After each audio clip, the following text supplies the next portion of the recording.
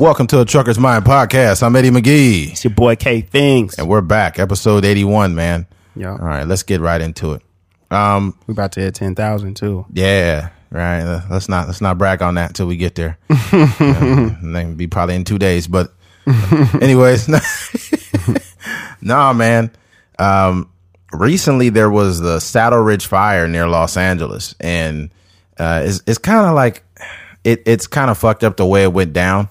But I just kind of want to big myself up and just I don't really talk much about me truck driving, even though this is called a Trucker's Mind Podcast. Yeah, but I'm about to let y'all in on the secret right now. I just want to show you how great I am.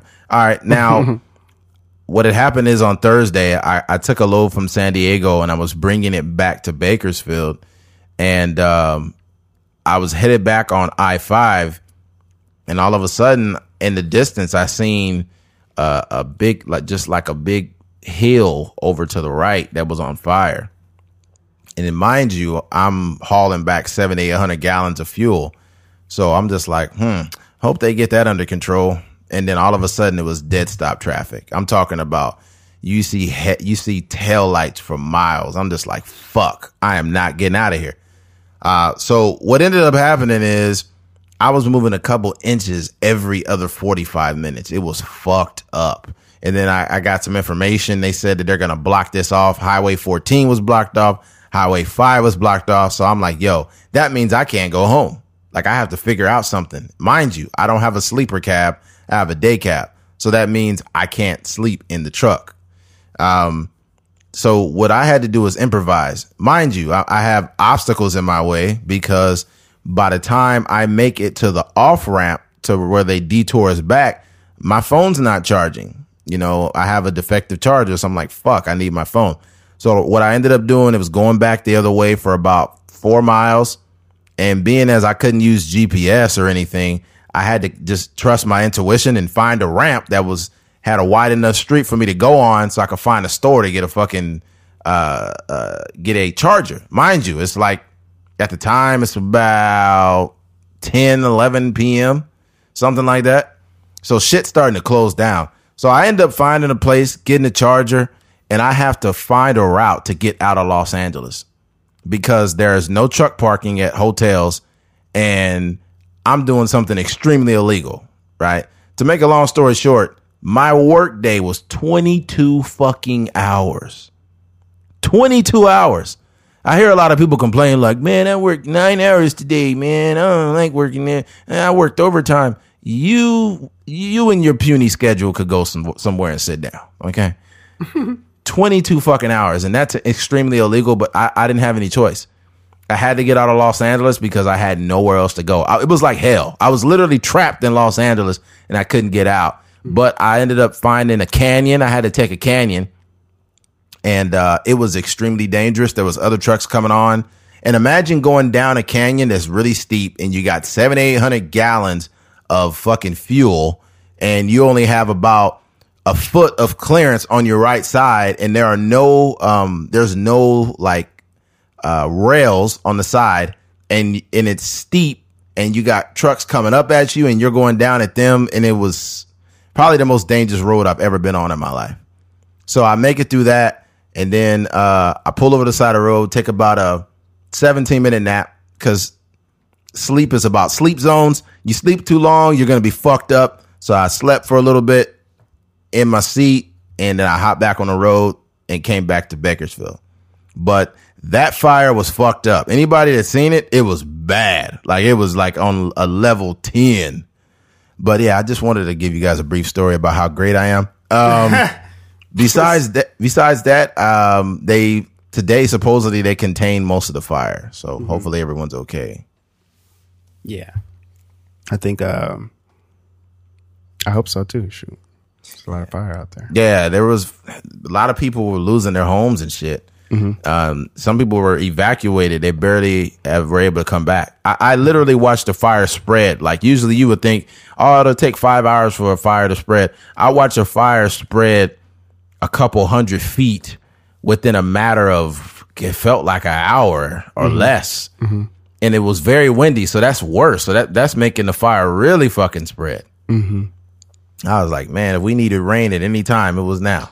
Yeah. But yeah, that did not happen. Or some pussy juice. Yeah, get some of that good old fashioned pussy juice on that fire. Put that thing right out. Yeah. They're like, we need you, ladies. We need you to come out and put this fire out. Oh, a bunch of feminists show up. What'd you say? We can have, we can brand our, if we sell, merchandise and stuff like that, we can have like water bottles, and then that'll just be like pussy juice. We could never sell that, dude. That might go sell, bro. We would get shut down, that bro. Might sell. I would have feminists at my front door, like knocking, like pissed off. Like, look, this is just pure comedy relief. We're really not pussy connoisseurs, okay? We're just two guys cracking jokes about pussy juice, okay? Yeah, I'm selling pussy juice water bottles.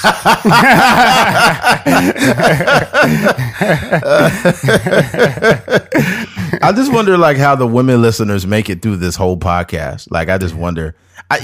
First of all, that's my mistake, because I'm making an assumption that women listening to this podcast are like politically correct about everything. Mm-hmm. That's kind of a generalization. Yeah. But it's like in the real world, people can actually take a joke. Yeah, I just think that we're getting like a whole face full of politically correct people on social media, and that's not really a true reflection of the world. Yeah, and you got to take the good with the bad, right? Sometimes we'll give you some knowledge. Sometimes we'll talk about pussy juice. Yeah, sometimes we give you knowledge. Sometimes we give you some punani. Oh man, all PJ. right. We're gonna start calling it PJ. Yeah, call it PJ, so we won't get shut down. There's going to be somebody that's like, you know what? I listened to like 4 minutes of your podcast and you just repetitively talked about pussy juice. And I'm just so disgusted by you guys. Yeah. Eddie uses acronym called MP. And we'll probably never reveal what it is on the podcast. Yeah, I'm pretty sure they know, but I don't think they know. Yeah, I don't know. I don't know how well they would take that joke. Yeah, we've talked about it before on the podcast, but you know never what? Said what it was. Yeah, no, I've said it verbally before, but I never said what the acronym. You never said what the acronym was, but MP. If you guys could figure it out, then just send me an inbox. Anyone listening here, if you know what MP means, then send Keith or me an inbox, and you might get a prize. You can figure out what the MP means. The first to Trucker's Mind shirt. Yeah, you'll be the first one to get merchandise for free if you could figure out what MP is. Yeah. All right, and if you get it right, then I have no choice but to buy your merch and send it directly to you. And send you a box of MP. Switching gears. Switching pussies. All right. It's an unfortunate topic, but there is a rise in STDs globally. We're talking about gonorrhea, syphilis. What's the other one? Gonorrhea, syphilis, and chlamydia. Yeah. Bro, there's a simple solution to these things. I came to a conclusion that there are a couple different things that can prevent you from getting STDs. One is a monogamous sexual relationship, meaning either if you're in a relationship, don't cheat on your partner, or if you're having a sexual relationship, just fuck one person. Mm-hmm. Right? Okay. That's one. That's just one. Another one is masturbation, right? A lot of people say like they feel like losers, like because they're playing with themselves or whatever, but it's natural. Okay. If I'm not saying if you need to sit there and beat your meat all day, or ladies, you don't need to play with your pussy all night. All I'm saying is that if you are sexually frustrated, you could please yourself, and that's completely normal. I mean, everyone does it or has done it before. If you have not touched yourself in any way, then I question you just in general. Especially ladies, you need to learn how to touch yourself, because if you can't please yourself, then what the fuck can I do for you? Mm-hmm. You're gonna rely on me to please you? So more masturbation. I'm not saying you got to sit there playing with yourself and be late for work. All I'm saying is just please yourself. Okay. And another solution is fucking protection. So between sexual monogamy, masturbation, and protection, you should never get an STD. You should never get one. And people say, well, like, that's not true because guys are dirty. And first of all, I know there's a whole bunch of pussies full of diseases out here. Okay. So the STD thing is not a man thing. It's a people thing. People are nasty. Yeah. You know? Or abstinence. Like, some of y'all need to keep your dick in your pants. Yeah. Abstinence, I guess. But then it kind of falls back into the masturbation. Because if you're just abstinent and you're not masturbating or anything, then aren't you going to just shrivel up and fucking die like that? You gotta bust some nuts, man. You gotta bust some nuts. You gotta bust some nuts, man. You can't just sit there. Like, I think it's some people that have been really angry, like women that I've encountered have been very angry for no reason, or men that I've encountered have been angry, and they're not coming, man. Yeah. There's no way they're coming. There's no way. It's probably a guy that hasn't came since the 80s, and it's probably why he's so mad. Yeah. It's just nuts, just overloaded with just frustration. Mm-hmm. Nuts about to blow up. Yeah. About to explode. Yeah, I get you right. Masturbation is technically abstinence. It is really sad. I think that people, it's an extremely easy solution, right? To prevent these things. Yeah. But it seems like most people just don't have the. I guess it's attached to emotional intelligence. Right. You know what I mean? Like, when it comes time to have a sexual experience, they just forget all the stuff that they learned in health class and stuff like that. Yeah. And, all those.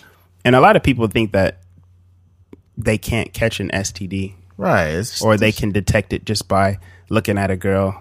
Like, oh, she look clean, so I'm gonna slide in that raw. Stupid. Nah, what kind of logic is this? Yeah.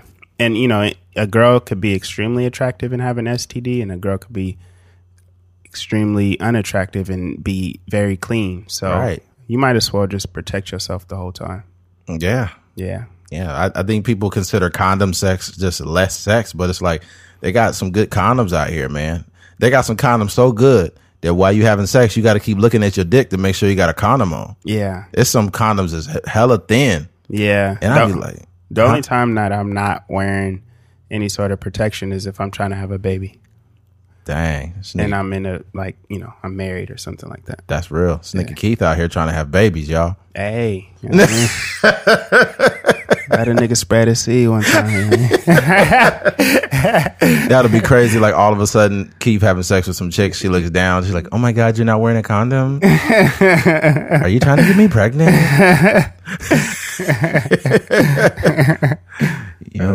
Yeah, dude. And the thing about it is these are topics people don't want to talk about, but they definitely don't want to talk about catching STDs. That's not a conversation you want to have. Yeah. So I think it's important, man. Like, and it was crazy is a lot of dudes consider it like an endearing thing when they're like, I fucked her on this day, then I fucked her on this day, then I fucked her on Friday. Man, I got bitches. You'd be thinking like, bro, why would you brag on having hoes in your 30s? Like, first of all, my sexual appetite ain't that great. Like, obviously, sex is amazing. I love sex, but the thing about it is I'm not the type of dude that needs to fuck 4 different chicks in a week. Yeah. Like, it just doesn't. That's not how I operate, man. Yeah.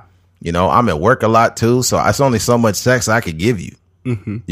Because I spend a lot of time, at work, and then when I get off of work, I'm asleep, then I go to the gym, do that, and my week is pretty repetitive until the weekend. So you can get as much dick as you want on the weekends, and during the week, I can't fuck you more than 2 times or once. That's all I got. That's all the dick that I can offer. Yeah, that's all the dick I can offer. Yeah. But I don't have the time to be trying to fuck 4 different chicks in a week. That's just sexual. This is being sexually irresponsible. You're just throwing your dick around everywhere and acting like that's cool when it's really not, man. Yeah. And you got to realize these women, they're not just fucking you.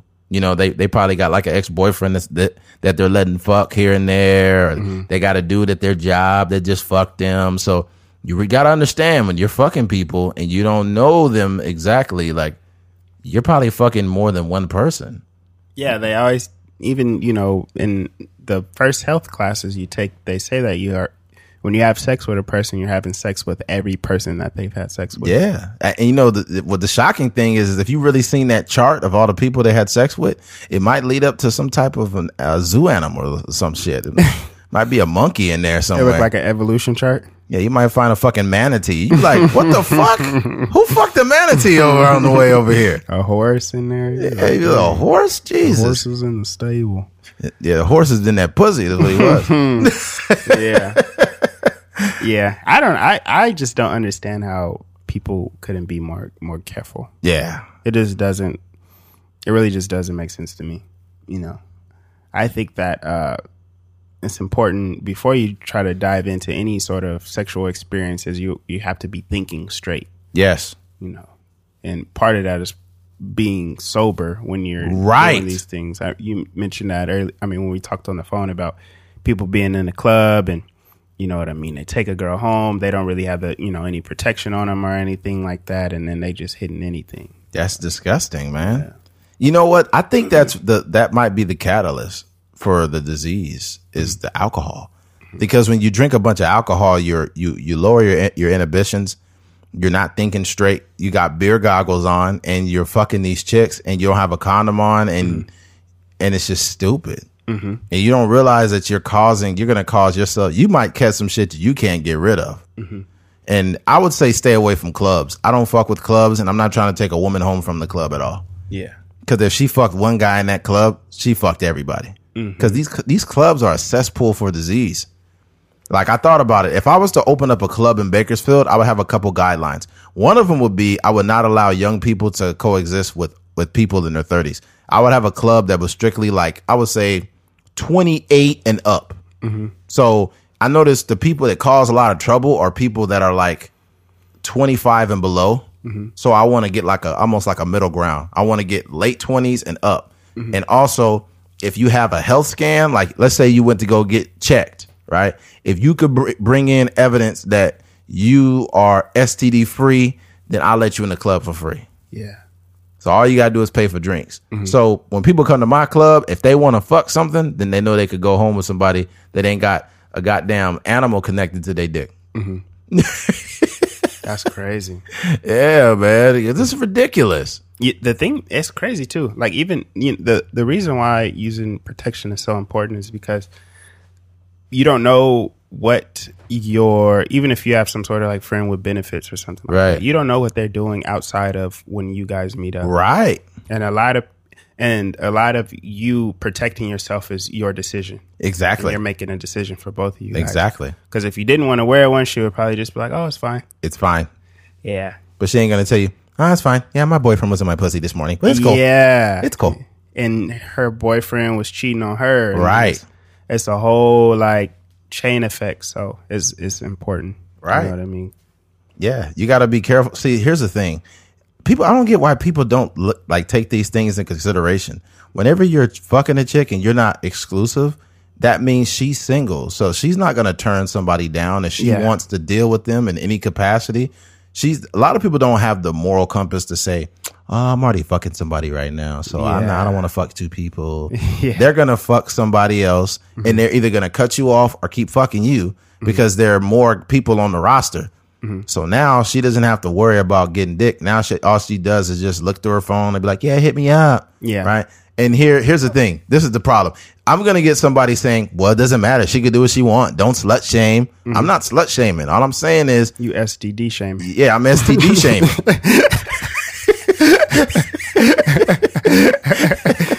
Oh, dirty pussy, yeah. Yeah, get your friendly pussy the fuck away. You got a friendly. You got a friendly ass pussy, man. Well, you got a welcome mat on your pussy. Yeah.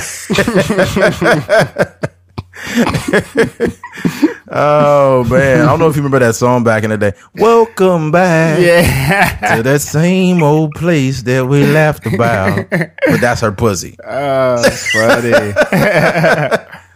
Yeah, man, you don't want that. Like my thing is I've had sex with chicks before that I'm not saying that they were questionable, whatever, but I had the feeling like, I don't think I'm the only one she's fucking. Yeah. But what am I supposed to tell her? Mm-hmm. Like, hey, if I have sex with you, then me and you should only have sex together. Yeah. Because, like, first of all, I would prefer to fuck a chick that's not fucking other people. Mm-hmm. But that's just not how the world works. That's not how the world works. Mm-hmm. Because we live in a world also where, you know, women like to be pleased. Mm-hmm. And here's another problem, too.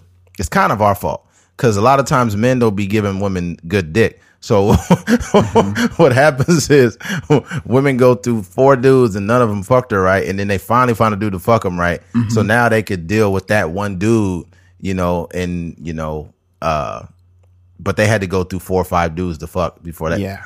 Trust me, I've heard stories. Okay. Yeah. So this is real life stuff I'm talking about. Mm-hmm. I've been accused of giving someone an STD before. Really? Yeah. Wow. But I was like, this is impossible. Like, I've always used protection. Yeah. And then I went to go get checked, and then everything was fine, of course.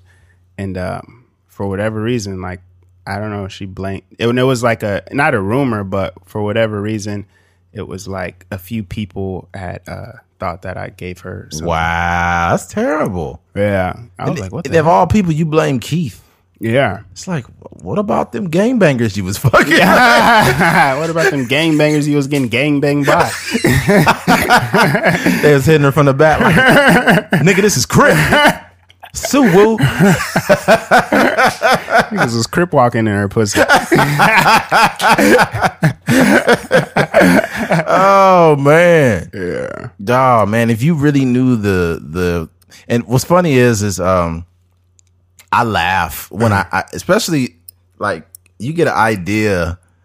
I don't know. You kind of see the tendencies of people and you know, like what kind of realm they live in. Mm-hmm. Like this one chick is like, I don't want to sleep with anyone. I don't want to deal with anyone. Like men are just disgusting and sex is just gross. I'm good. Yeah. And I'm like, first of all, you're a fucking liar. Yeah. Second of all, you have like 2 kids. Mm-hmm. So it's like you're fucking, obviously. Yeah. So like, I'm not saying you can't be abstinent. All I'm saying is like, stop trying to paint this picture of yourself when you know you love dick. Okay. Mm-hmm. It's fine. We're adults. We all have sex. Mm-hmm. We all do it. I just think that we should be more responsible about how we go about it. Yeah. We're just way too irresponsible, man. There's some women that I wanted, and this is going to sound terrible.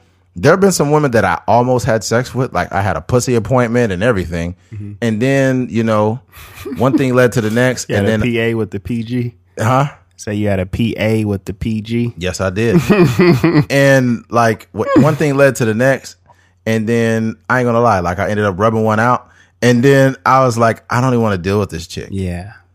So I think that when your mind is clouded, like let's say you're like, I don't say sexually frustrated, mm-hmm. but when you're thinking with your dick, you're going to make bad decisions. Yes. So if you get in a position where you want to do something, then just sit on your thoughts or rub one out. I don't know. Or that's when you're thinking the most clear. Yeah. Right? When you finally rub that one out and then you're like, you know what? I'm not gonna fuck this chick. This girl is not even attractive. Right, she's not attractive. I'm not sexually attracted to her. Mm-hmm. I would be in the same. I would literally be the same as all the other like men that are accused of sticking their dick in anything, mm-hmm. and that ain't me.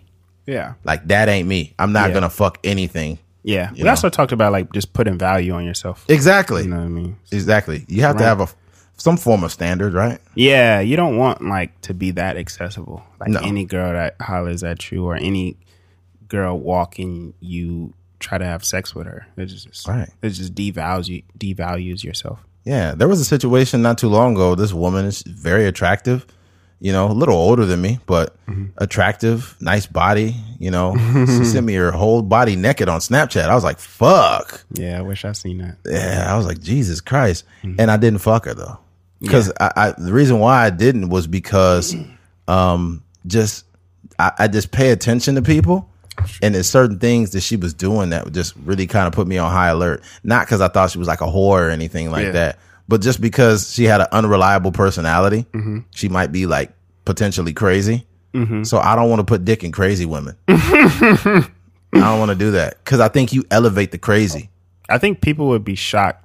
At least women would be shocked by. Not just this idea that men do turn down women. Right. You know what I mean? I feel like women probably think that guys are like having sex with every girl that, you know, blinks at them. But in reality, At least me and Eddie, I know of instances where we both turned down women, and it's not really.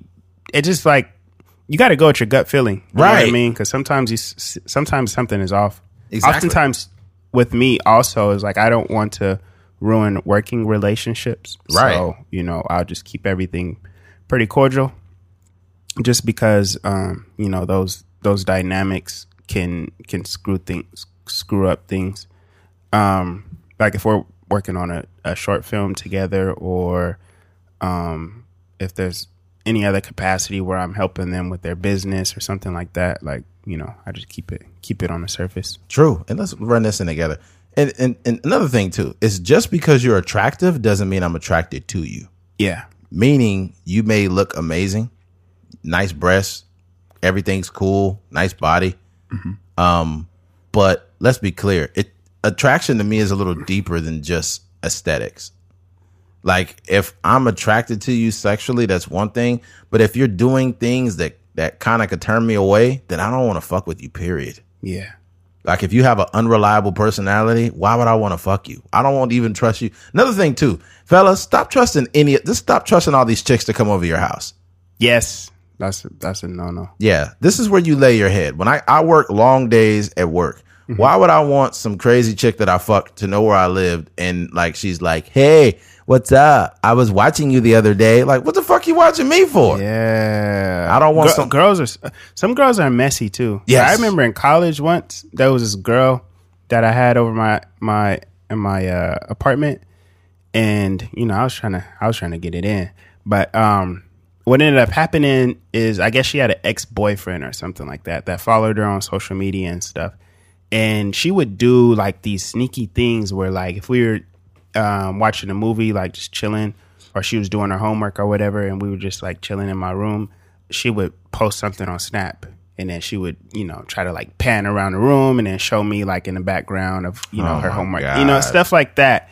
And I guess, I don't know what happened or how it happened, but I think I was, I don't know if she dropped me off or she was walking back to her car. However it happened, but the dude showed up like walking around the apartment. Oh my God. And supposedly he was some computer science guy that was like hacking her phone, or she might have had her location on her Snapchat or something like that. Whatever happened, it was a really messy situation, and she was like freaking out. Who the fuck was she dating? Was she dating that guy from The Big Bang Theory? He was she dating Sheldon? The dude was like Sri Lankan or like Indian or something like some from the Middle East. He was the nigga on the internet like send Bob's. Send pic of Bob's. Yeah, but yeah, so that's a lesson learned of just inviting people to your house. Even I heard me and Eddie aren't in a position, the same position as a guy like Nick Cannon, but I seen a interview that he did, and he talked about how he doesn't really bring women to his house, and if he does meet up, he has the money to do it, obviously, but he'll get a suite or something like that, and handle his business and go about your day. But you just can't also that's a lot of different energies. Yes, if you want to go to like a spiritual level, right? Like a lot of different energies coming in and out of your house, and in your bed, the place that you spend a lot of your time. So. Exactly. And the thing about it is just in regards to the casual sex, just because you're having casual sex doesn't mean you like whores or anything. Mm-hmm. There are plenty of women out there who work long hours and who have kids and who do things in life and who are busy, hard working women that want some dick. And at the end of the day, that's what I'm here for. Okay. So that's the type of women I like. Women. I don't like whores. Yeah. So I wouldn't. And even though that's the case, I would not want like just anyone at my fucking house. Yes. Like you're not just going to come over here and then think you could pop up or be tripping or wondering who I'm talking to or any of that. Mm-hmm. Like that's just not my deal. Yeah. So fellas, if ladies too, mm-hmm. if you are trying to have a little hookup thing, also get to know the person a little more. Yeah. Don't know them for 2 days and want to give up the pussy, or you want to fuck some chick. Like, get to know them a little bit so you get their tendencies down. Yeah. Like, are they a criminal? Are they a terrorist? Like, you don't know what the fuck. Yeah. You know, you might be fucking a chick that was in the Taliban or something. You don't know what the fuck's going on. Mm-hmm. So you got to be careful. I think you got to, I would quote it as saying, like, take your sexual power back. Right. Because a lot of us is really loose out here. Yeah. You know, women and men. So you just have to take your sexual power back. Yeah. And I think a lot of it is maturity. You know what I mean? If you're in your early 20s. Like in my college days, I did a lot of crazy stuff that I probably will never mention on the podcast. But I think now that I'm a little bit older, I know, like, y'all was wilding back then. You know what I mean? And I'm more mature now, so I think with a completely different, like a clearer mind. So I'm straight now. Yeah. Yeah, man. At the end of the day, man, all the point I'm trying to get across in regards to the STDs is, in order to get them, like, I'm not trying to judge anyone who can, because technically anyone can get one. Yeah. You know, however, but they could be prevented. So if you're not taking the preventable measures, then that says a lot about you. Like, that says that you don't really care. You don't care enough to, you know, put on protection. Or yeah. I do find it wild how casually people speak about having sex with unprotected sex with different women. And it's like they bragging about it. Yeah. Like, I think there was I have to get the exact numbers, but I think there was only it was less than 50% of millennials use protection. That's low. Yeah. It's a bunch of motherfuckers out here with diseases, man. Mm-hmm. That's another reason why I don't like fucking young chicks. Mm-hmm. Like, if you're 23, I don't want to have nothing to do with you. Yeah. I budget Trojan condoms in my monthly spending habits. Man. I'm just playing. You got it, yeah. And they got so many condoms now. I don't get why you wouldn't want to try them. They got fucking the ecstasy ones. They got the super thin ones. They got the bare skin ones. They got the fucking extra lube ones. Yeah, like the skin joints. Them lube condoms, you be thinking like you be thinking that it's pussy juice, but it's just extra lube. Yeah. You're like, Jesus, man, what's up with these condoms, man? Yeah. Yeah, these condoms are some futuristic shit, man. They got all in different pleasing different people. Right? Yeah. So like his and hers. I wonder, I seen like the his and hers joint. Do you think that they will start conforming to be more 2019-ish? You know what I mean? What do you mean? Because it's like his and hers condoms, but in reality, the her is just the person getting inserted into. True. They have female condoms, though. What I'm saying is, like, it's his and hers because it's like whatever technology or whatever they have is like pleasing to the woman. Right. But if it's two guys, then it's not really his and hers. It's just like his and his. Oh, you know what I'm saying? They probably just changed the name then. That's what I'm saying. Like, do you think they'll like conform, or are they just going to keep putting his and hers? I don't know what you call it, like Bob and Greg. I don't know. Dicks and butts. I don't know. I don't know, man. I don't know. But I mean, look, at the end of the day, you would assume that, you know, sex commonly takes place between male and female. So that's how they market things. You know, doesn't mean you can't use the same fucking condom and use it on whatever person you want to use it on. They're going to get some backlash eventually. I'm not buying this condom because it doesn't represent my relationship. Yeah, like, okay, motherfucker, don't use it. Yeah, these condoms are universal, man. Yeah. They're universal. Except if you're a girl. Yeah. You know, the only thing I hate about condoms, the only thing I hate is the process before you have sex. Like you usually start off, you know, the girl's blowing you or whatever, and then it's like this moment that she's waiting and you're putting the condom on. It's the most awkward moment. Yeah. It's never really smooth. Like, you try to transition into it smooth. Like, you know, like, I know you try to use one hand to put the condom on, and then the other hand, you're like, you know, like massaging her or something. I don't know. But it's like, and the girl, like, it is weird. Like, the girl will watch you put the condom on.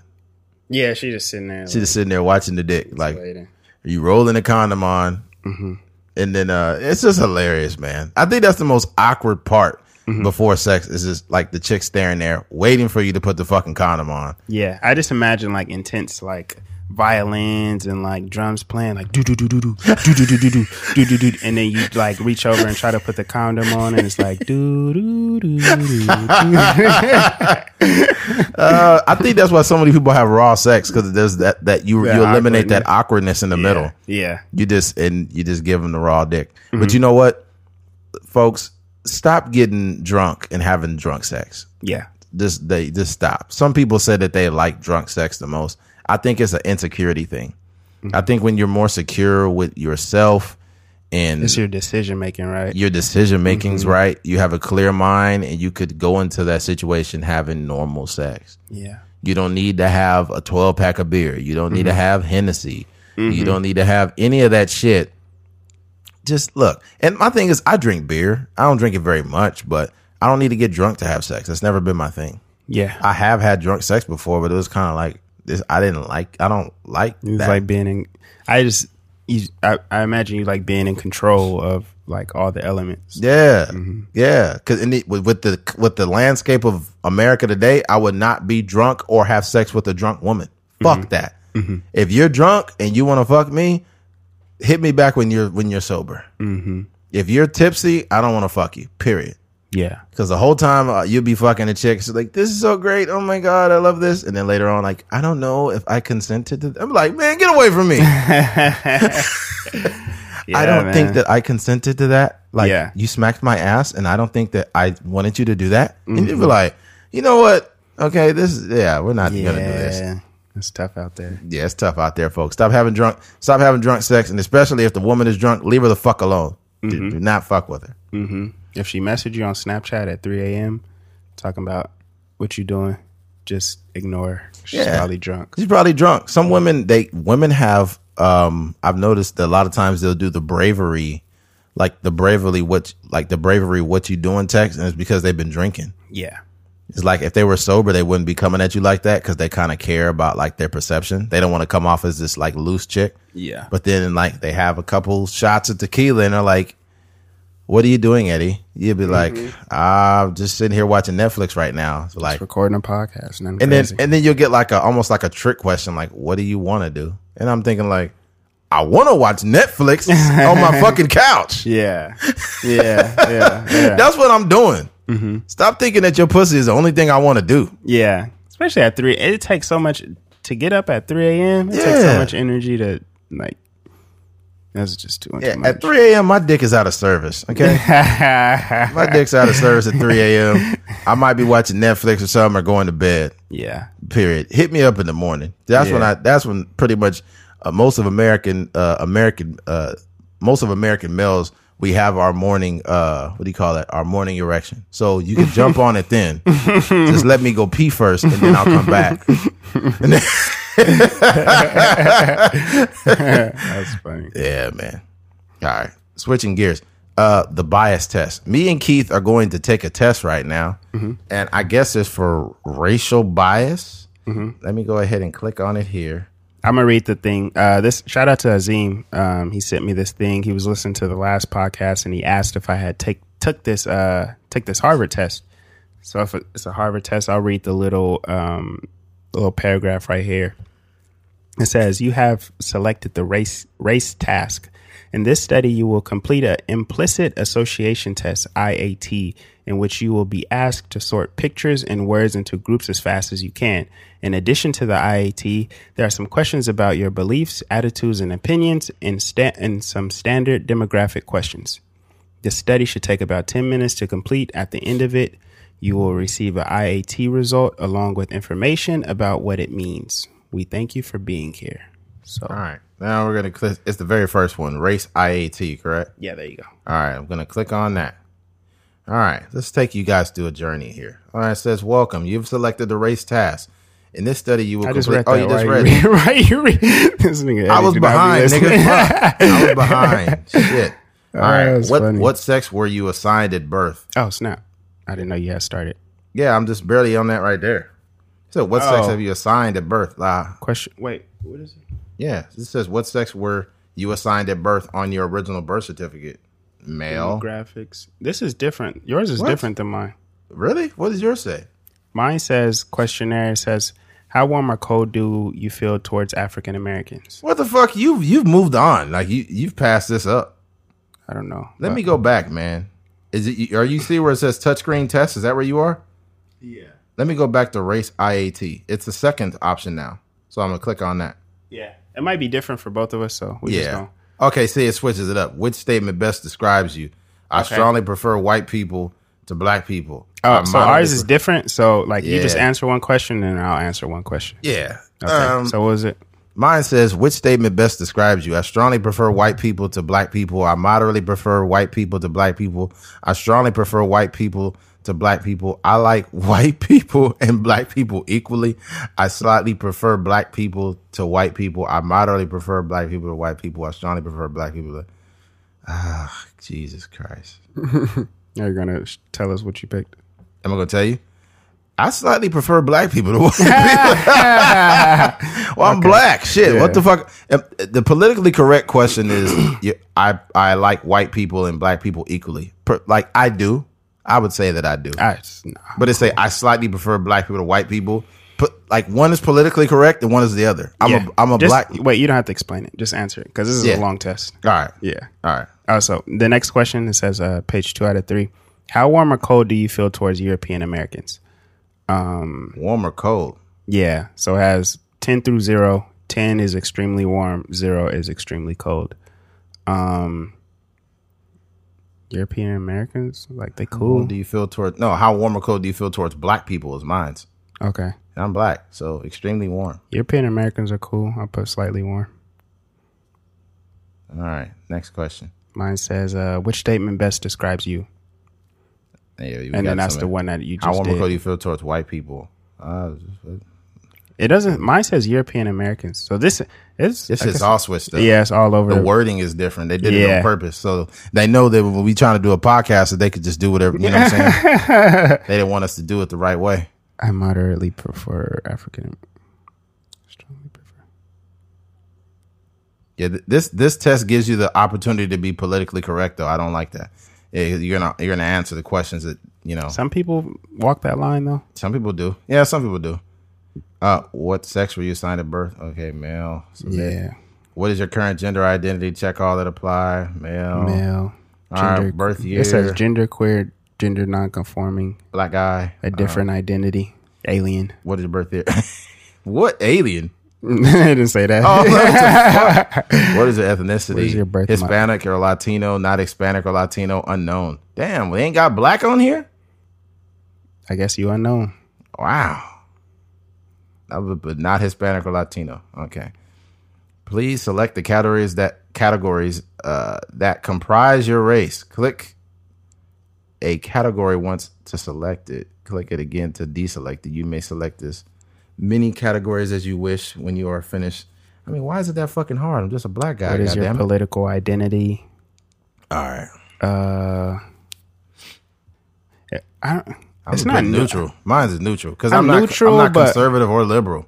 I'm leaning more left, but I don't agree with everything the fucking liberals say. Yeah, y'all liberals getting on my nerves these days. I'm definitely not conservative, but I do agree with some things conservatives say. Yeah. So I think mine would be slightly liberal. I think that makes more sense. I put neutral just because, like, it is slightly liberal, but sometimes I just be like, man, I don't want to be associated. If you're in the middle, then it's neutral. Then, especially like we talked about last week with the Joker thing. Like, all these liberals are trying to get that movie canceled and whatnot. Yeah, yeah. Next, you will categorize items into groups as fast as you can. These are 4 groups and items that belong to each. Okay, excitement, delight, triumph, friendship, celebrate, fantastic, hate, bothersome, hurtful, yucky, angry, disaster. What? And this is black people, white people. There are 7 parts. The instructions change for each part. Pay attention. Okay. All right. Let me move on. White people. Part 1 of 7 black people. Put a left finger over the left green area for items that belong to the category white people. Put a right finger over the right green area for items that belong to black people. Items will appear at one at a time. If you make a mistake, red arrow. Okay. If you touch the lower green to start. Please indicate your full-time or part-time occupation.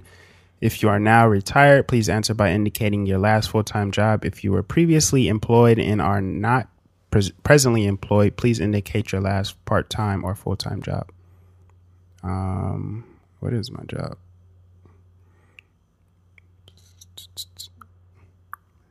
Art, I guess, entertainment. Please select the most appropriate occupation category. Entertainers and performers, media, communication. Put a left finger over the green. What the hell? Did it make me do this shit over? Oh, dang. This nigga is cockeyed. Wait. What the fuck is this? All right, put a left finger over the green area. The items belong in the bad category. Oh, okay. No, I did over bad or... I think our audience, so we'll figure out a way for people to find it, but... Horrific is... Basically, you look up the Harvard bias test, and then it's a bunch of different tests you could take. Somebody moved a chair, and it sounded like they farted. Yeah. Next, you over there blowing ass while we doing the fucking test. Next, you will use the E and I computer keys to categorize items into groups as fast as you can. These are the four groups in the items that belong to each other. Wait, what? Right. We use the E and I key to categorize items into a group as fast as you can. These are the four groups that belong to. E and I. Good. White people, black people. Oh, so basically this one is asking like you're associating emotions with like close-ups of people's eyes. This shit so you have shit is like I don't know, man. This test is funky. Because it's got pictures of white noses and black noses, and it's like that's easy to decipher. A black nose is different than a white nose, man. Press the space bar when you're black people got them big noses. Yeah, you got a nigga nose. You smell breathing all the white man's air. Oh man, black person sneezing, the whole room get wet. Whole room get wet. Achoo! You sneezed on me, sir. Sorry about that. Go as fast. Oh shit! What the heck? My thing, it doesn't actually let you do it on the phone. My stuff got stuck at this thing. Really? On that? No, mine's is still going. Yeah. It's just showing pictures of black people and white people. And it's just showing, I don't know, friendship, good. But it shows a black guy's face. Okay, bothersome. White people. Okay, excitement. This is, what the hell? Okay. This is a failed experiment. Yeah, this is failed, man. I can't even move on from this. Yeah. Azim, we appreciate you, man, but this test is fucked. And I'm done with this, okay? Yeah, Azim. You know, this will be the last time we ever take advice from him. I'm just playing. Shout out to Azim, man. He's good. Shout out to him, man. But yeah, that test was an experience. Anyone listening, if you want to see what we're talking about, do you have? I don't know if you got to send them the link, or they could just put in bias test, right? Yeah, it's on a Harvard website, so I think you just Google like Harvard bias test, and the little test to pop up. It take like 10 minutes. It's probably best to do it on a computer, right? Because my phone basically got to a certain page and it said type in E or I and use a space bar, and then it was like asked a racially biased question. It's like it just popped up like, Keith Fingers, are you a nigger? And then you're like, what? There was one I had seen. I didn't say it though. It was like, do you prefer white pussy or black pussy?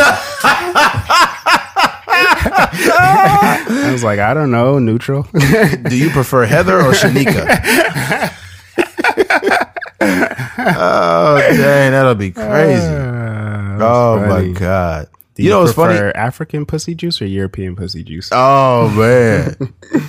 European and African? I'll stick to American.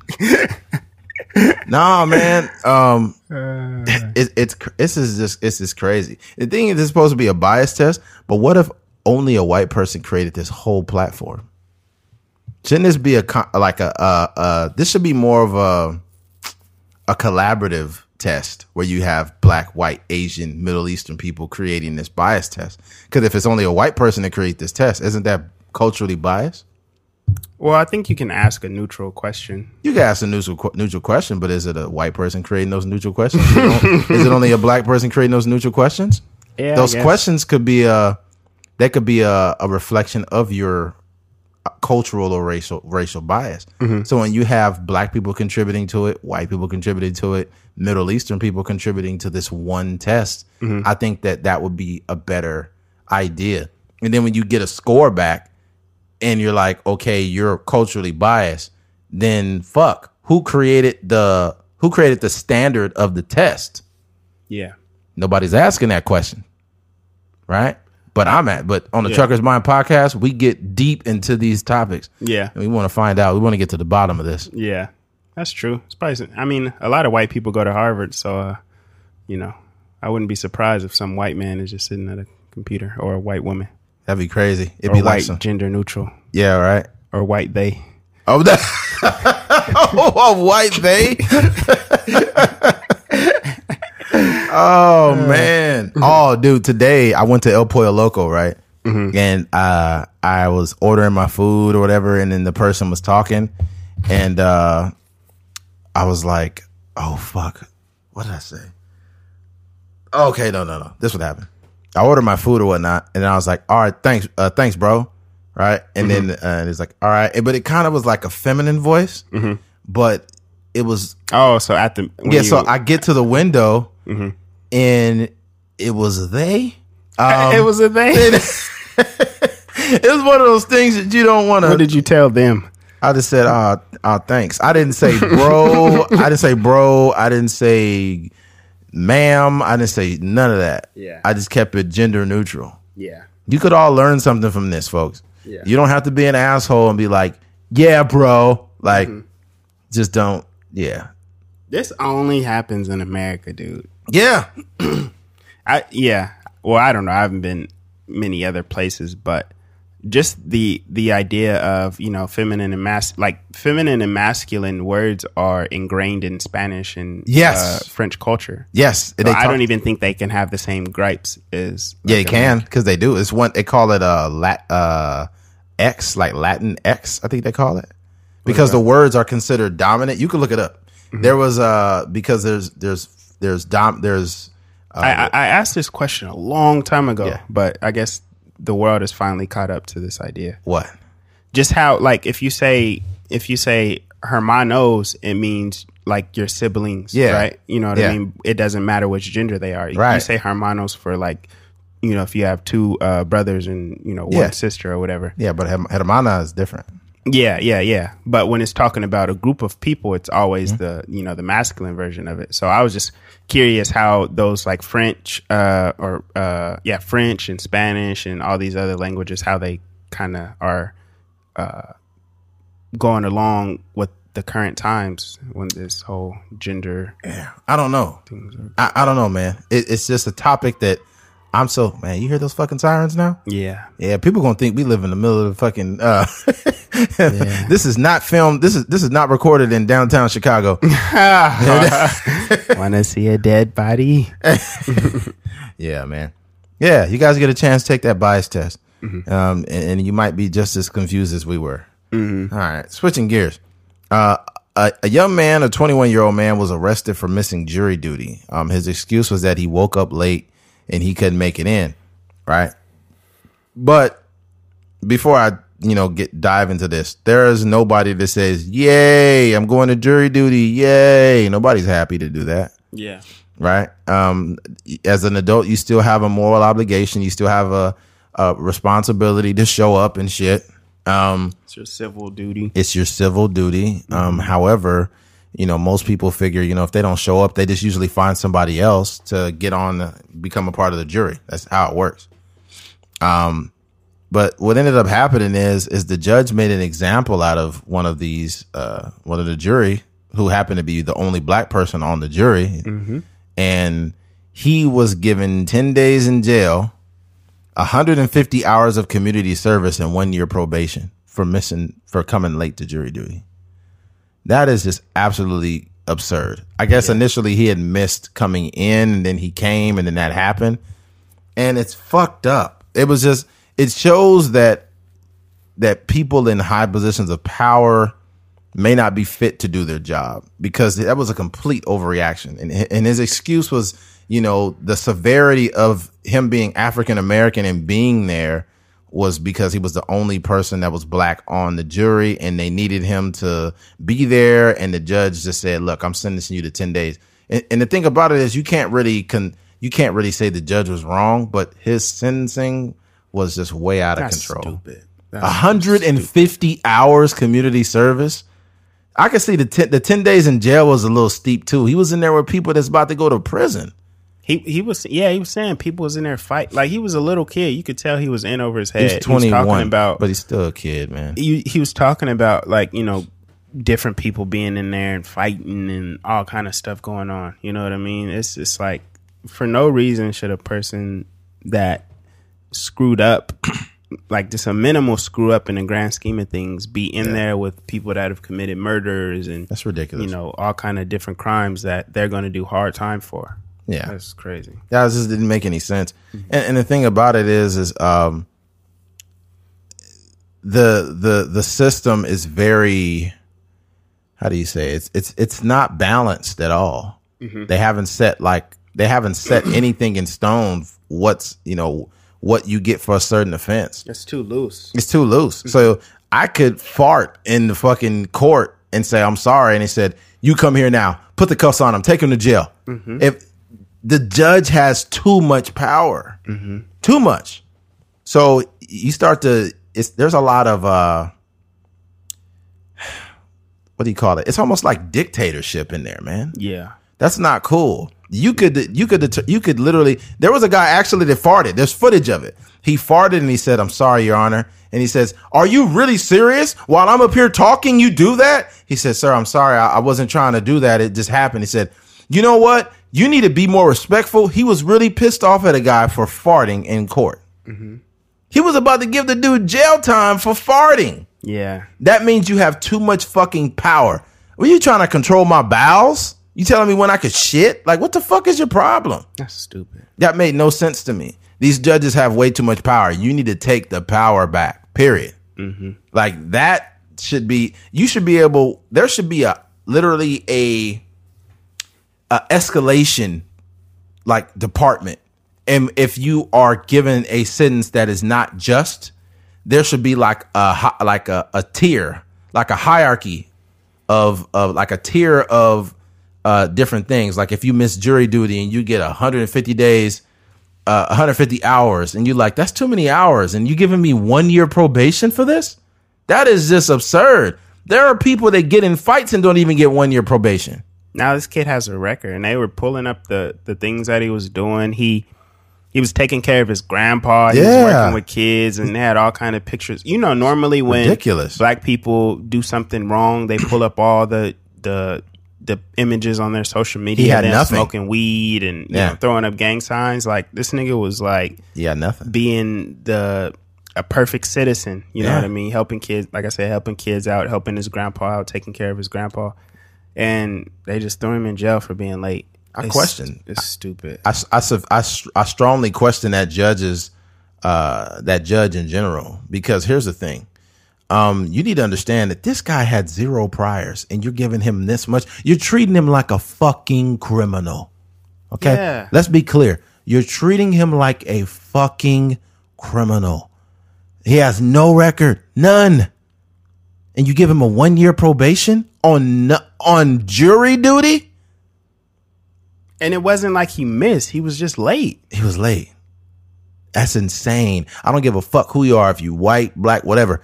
I think you might want to question someone's morality when they do that. See, people say, like, you're race baiting. You're pulling up situations with black kids because you know that's going to seem like it's racist.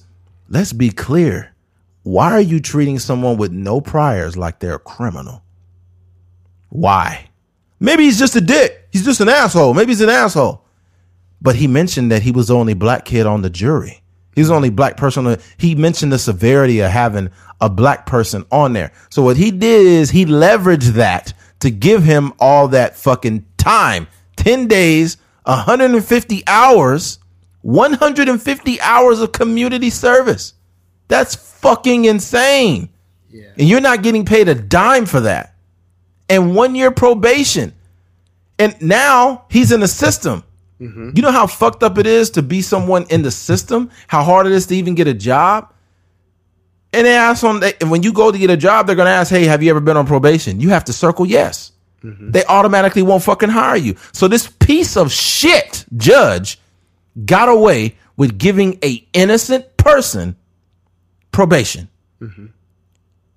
This judicial system needs a facelift because there are tons of innocent people or people, the sins, the crime. What am I? I'm just getting a clusterfuck right now.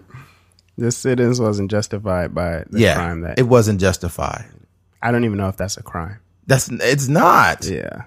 It's ridiculous. It's like, if you don't come to jury duty, you're going to jail. It's like, you should not be legally able to fucking make me do anything that I don't want to do. If I don't want to go to that fucking jury duty, I ain't going, period. Mm-hmm. You know? Mm-hmm. And it's fucked up. And I was sweating one day because they sent me jury duty and I sent them something stating that I couldn't go. And they sent me another slip saying, hey, you missed this day. Failed to appear. Yeah. And then I sent them something back. I said, hey, I sent you a letter saying that I couldn't make it. Mm-hmm. And they said, oh, well, it shows that we didn't get the letter. So due to them not receiving that, imagine if that was me. I'm a truck driver. Mm-hmm. Okay. I'm on the road. I don't have time to be up in there fucking around with those fucking cases. Yeah. I remember one time I was on jury duty and I wasn't a part of the jury yet because they didn't choose me, but I made it to the end. Like I was almost on the jury. And the dude that was in there was clearly guilty. Like they had all the evidence already. They was talking about it. I'm like, man, just lock this motherfucker up. I'm trying to go home. Yeah. It's such a waste of time for people. I haven't done it yet because usually, when I had done it, I was in school or, I always had an excuse, financial hardships or whatever.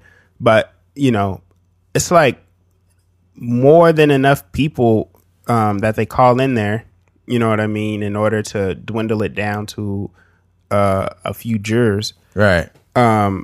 But during that whole process, you're still missing work and you're still trying to find a babysitter and you're still missing school and stuff like that. So it's just a waste of time. Like, just let people volunteer to do it. And, the nosy people that like being in those situations, let them be on the stand. Right. Exactly. There's plenty of nosy motherfuckers to go around. Yeah. Here's the thing. I don't care who you are. You know that sentence that he was given, it doesn't make any sense. Mm-hmm.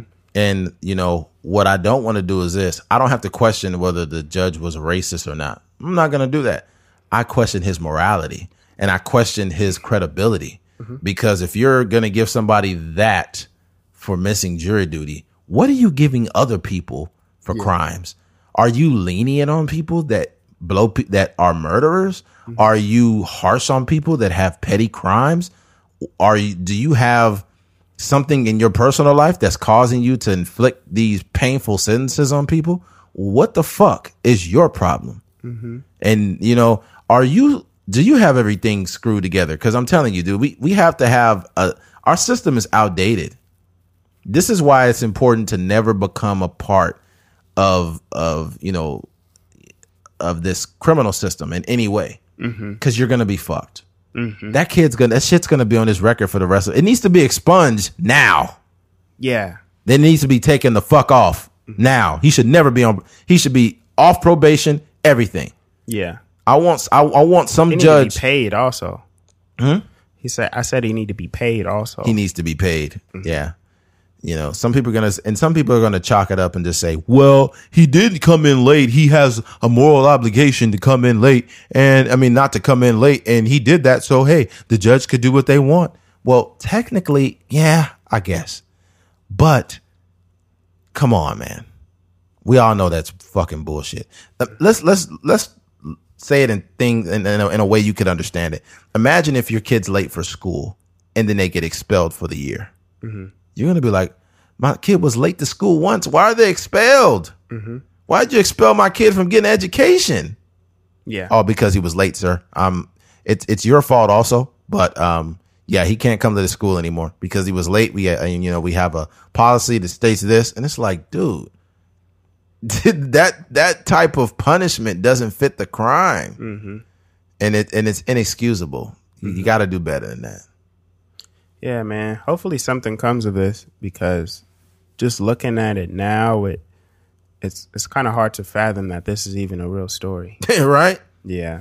So hopefully, some of these big wigs, guys like Meek Mill and, Jay-Z, a lot of these people that have been advocating for a more fair judicial system, hopefully they get on the horn and, they make some noise to, help this situation and then prevent it from ever happening again. I don't know what was wrong with that judge, man. A lot of these stories we hear, and they just sound like they're made up. Like if I'm listening to this podcast and I hear you say that, I'm like, what the heck? That don't even make sense. Yeah, it makes sense. And then you see it, you look at the news article, you hear the guy speak, and you're like, oh, this is real. This is not something that Eddie made up, or it's not something Keith made up. So yeah, it's fucked up, man. Mm-hmm. It's really fucked up.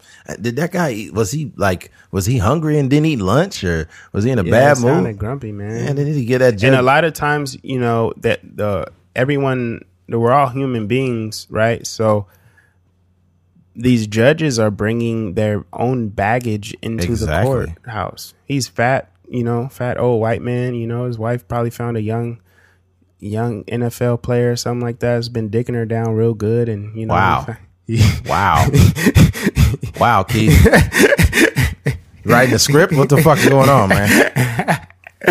We don't know what it is this. We just don't. We don't know. We don't know what's happening in that guy's life for him to do that. Mm-hmm. I don't know, man. I don't know. Who knows? Somebody could have been fucking his wife. Who knows? Mm-hmm. He could have lost a lot of money on doing something. And I think that those things can affect your morality. A lot of people, regardless of their profession, are unable to separate their personal life from their work life. Mm-hmm. There are people that go into regular jobs. It's a motherfucker in McDonald's right now that got in an argument with his girlfriend, and he throwing French fries all over the fucking place. Yeah. He's dropping patties on the ground. He doesn't give a fuck. He's dropping buns. He making raw hamburgers and shit because he can't think straight.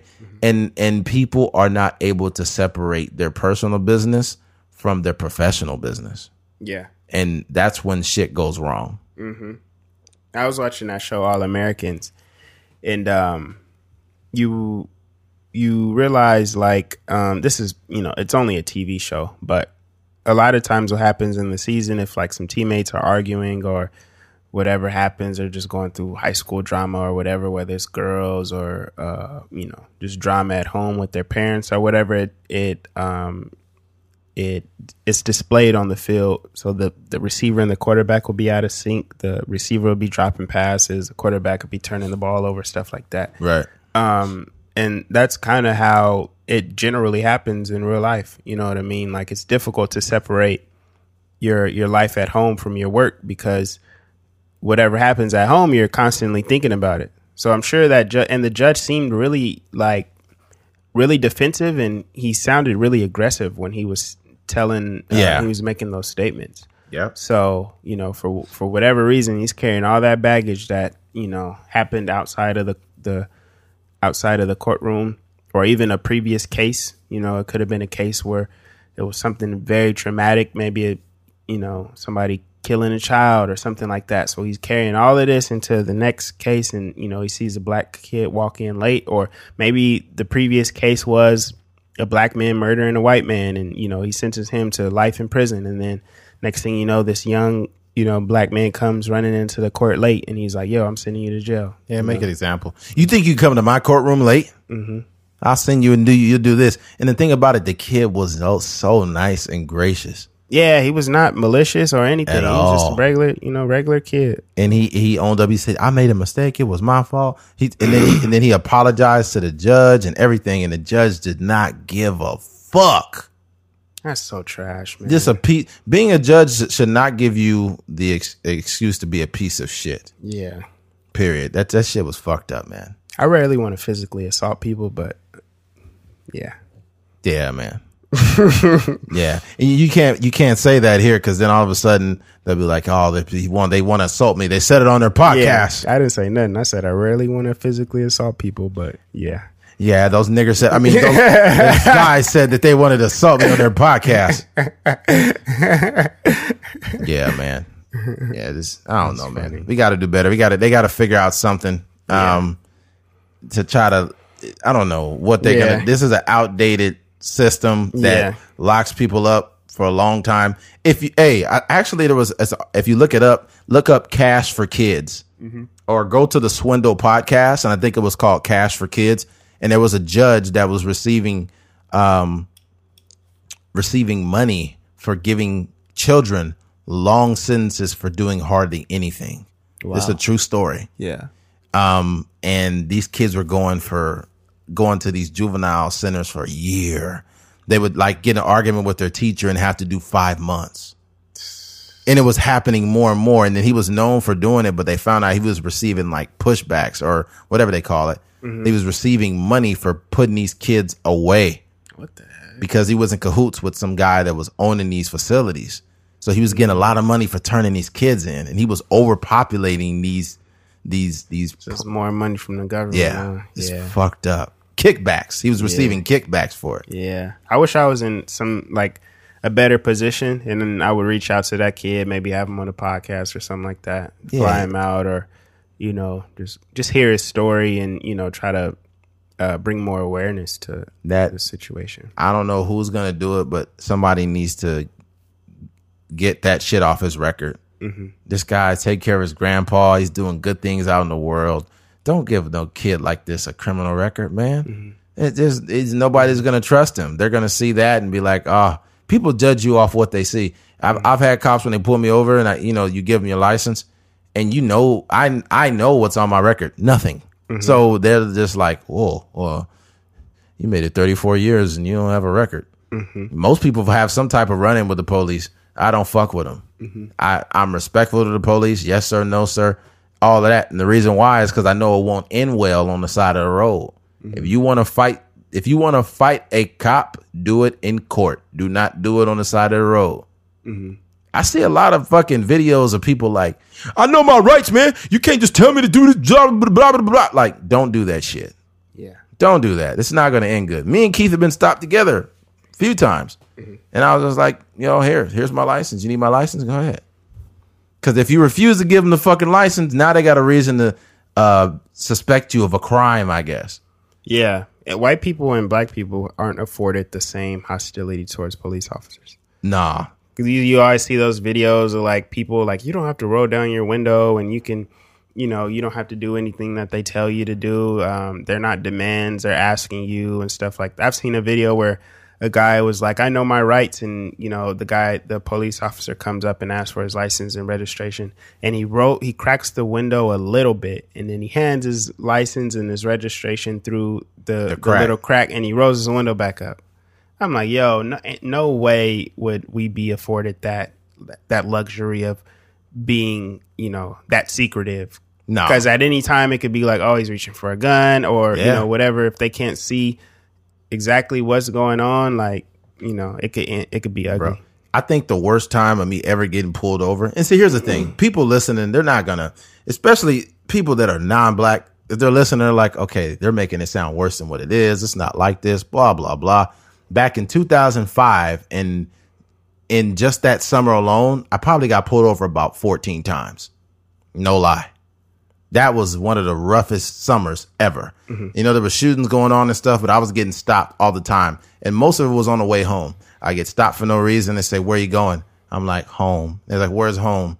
It's on my license. I live right there. And it's like, hey, don't get smart with me. I ask the questions. You listen. You understand me? And I'm like, yes, officer. So I'm getting harassed over and over and over and over. And it's happening more and more and more. But I've been coached by my dad how to deal with it. See, ask yourself this question. Have you ever had to be coached by your parents how to have an interaction with the police? You probably haven't. They probably never told you, hey, when a cop asks you a question, make sure you say yes, sir, no, sir, this and that. Well, I learned that from my dad because he got his ass whooped by the police when he was a kid for no reason. And his trauma dealing with the cops, realize my dad's 60 years old. He was dealing with the police back in the day when anything was going. I never had any real issues with the police because I didn't allow it. And I was able to control what I did. See, you don't know who's behind that badge. That guy could be waiting to plant cocaine on you. That guy could be waiting. That guy could be using you as a story to tell.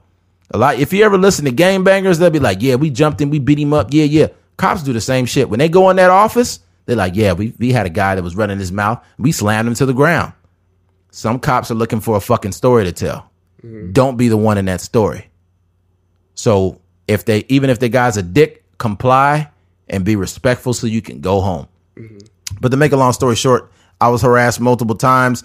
One time the guy said license registration. I said, oh, okay, it's right here in the glove box. He said, you don't have a gun in there, do you? I'm like, no, I don't. I have my registration in my glove box. And then I got pulled over and got asked for shit that I got asked for. Are you on probation or parole? Like, why don't you ask me for shit I'm supposed to have, like license and registration? You know what I'm saying? And it happened many times, but there's no way for me to prove it. So I just look like this angry black guy making up fucking stories to you guys. And I'm not. I don't have a criminal record, but I've been fucked with so many times that I should have a criminal record because I should have lost my shit over 10 years ago and said, hey, fuck you guys, stop bothering me. But now in my 30s, I don't ever get stopped. Every blue moon I get stopped. Mm-hmm. And if I do, then I can understand why they did it. I got stopped about a few months ago. I was driving my work truck home, but my window on my truck is pitch black, dude. It's not legal. So I said, we pulled you over for your tint. I was a little frustrated because I worked a long shift. And I said, yeah, I get it. And the other cop was trying to antagonize me on the other side. The one I was talking to was a really cool guy. But his partner was a dick. He's like, we just doing a job, man. Why you tripping? Why you tripping, man? Let us do our job. Why you tripping? He had the light all in my face and I wasn't falling for the okey doke. So I just gave him a thumbs up and he kept talking. I just gave him another thumbs up. Mm-hmm. Some of these motherfuckers try to push your buttons because it's not always a race thing. It's a power thing. And some of these motherfuckers don't got power. They don't even got power with their own wife. They probably got a small cock. They can't fuck her right. So you come to work and you take your aggressions out on people who are not doing anything wrong. Yeah. You know, what do they call that? Microaggression? Microaggressions or whatever. Mm-hmm. So I didn't take the bait and I admitted my wrong. Like my windows are dark and I got let go. And then a different time I got pulled over by a sheriff. He was saying, oh, your left light is kind of dim, which was a bullshit reason because it was working. But I complied. I was respectful and he let me go. We even had a little chit chat and then he drove off. So I don't know where I went with that. I kind of went on a tangent, but hey, man, I just gave you a little bit of experience from my eyes. And I'm sure Keith has stories as well. Mm-hmm. Yeah.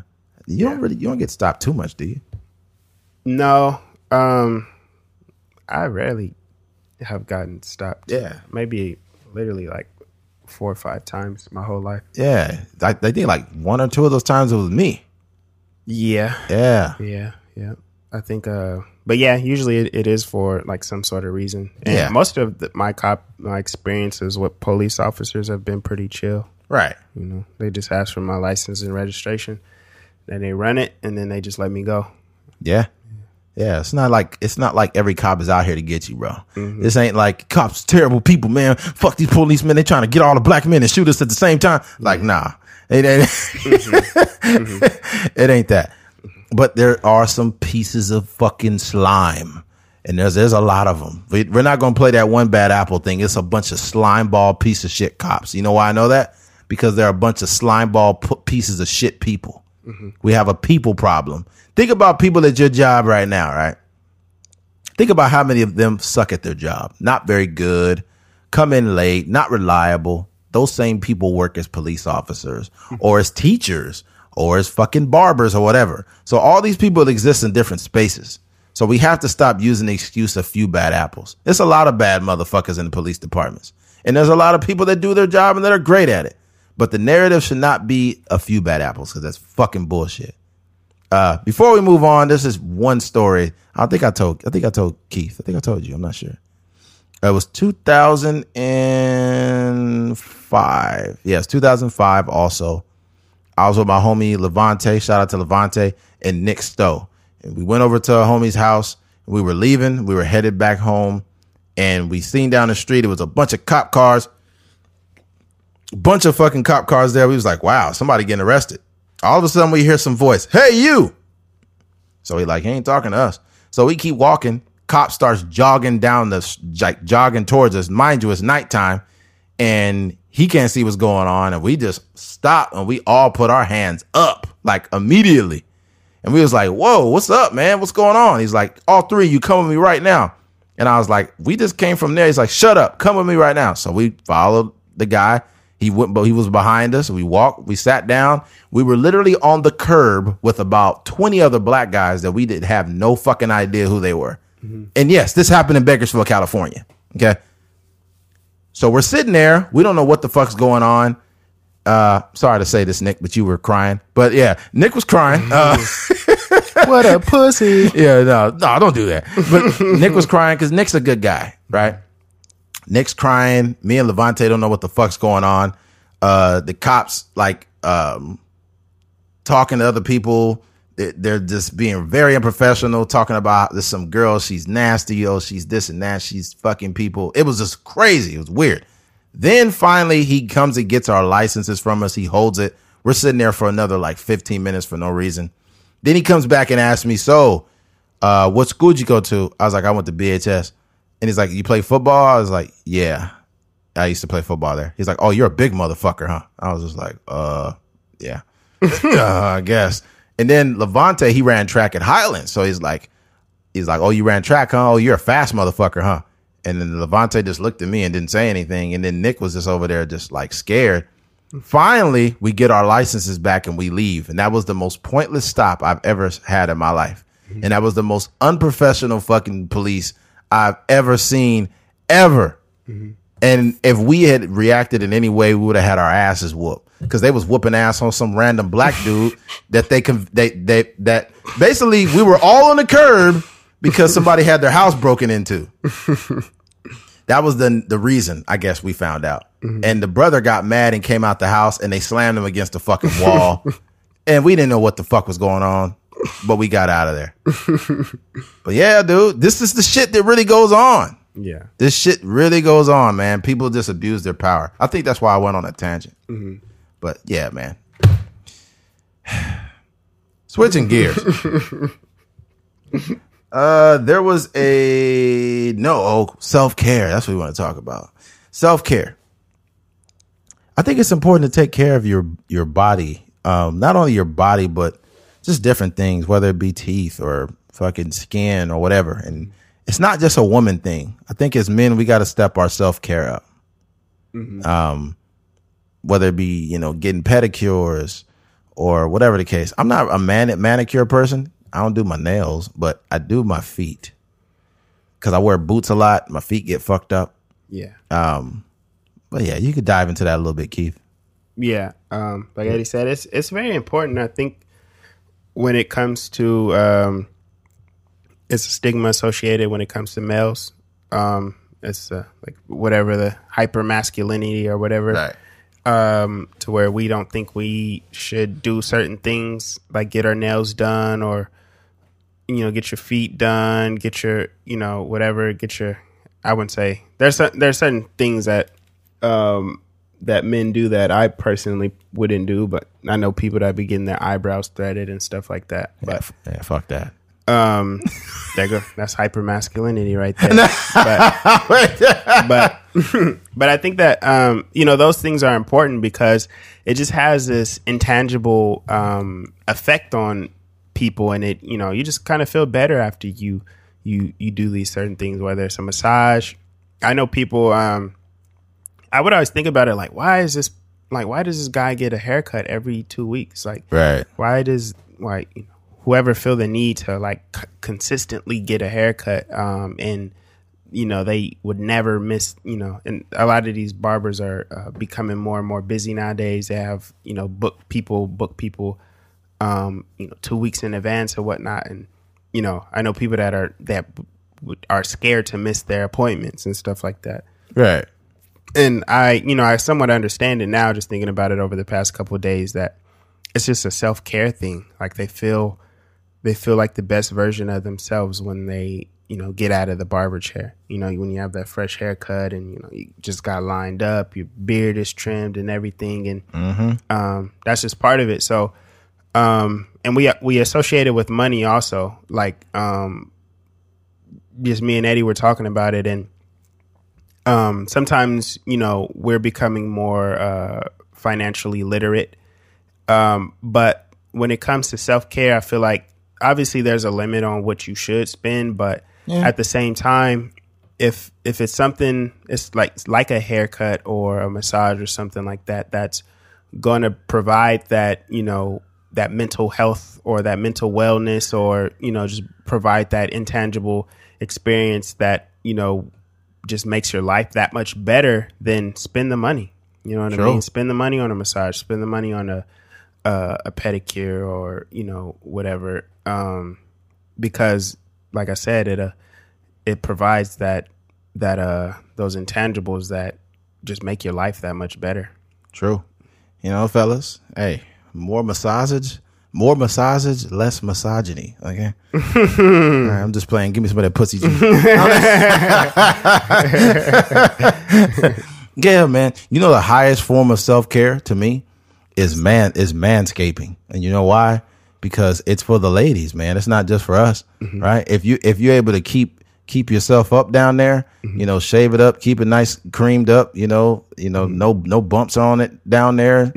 Women appreciate that stuff, man. Yeah. If you got a fresh beard and a fresh set of nuts, women, they dig that type of stuff, man. Yeah. And you got your feet aren't all fucked up and dry and shit. They're all, Yeah.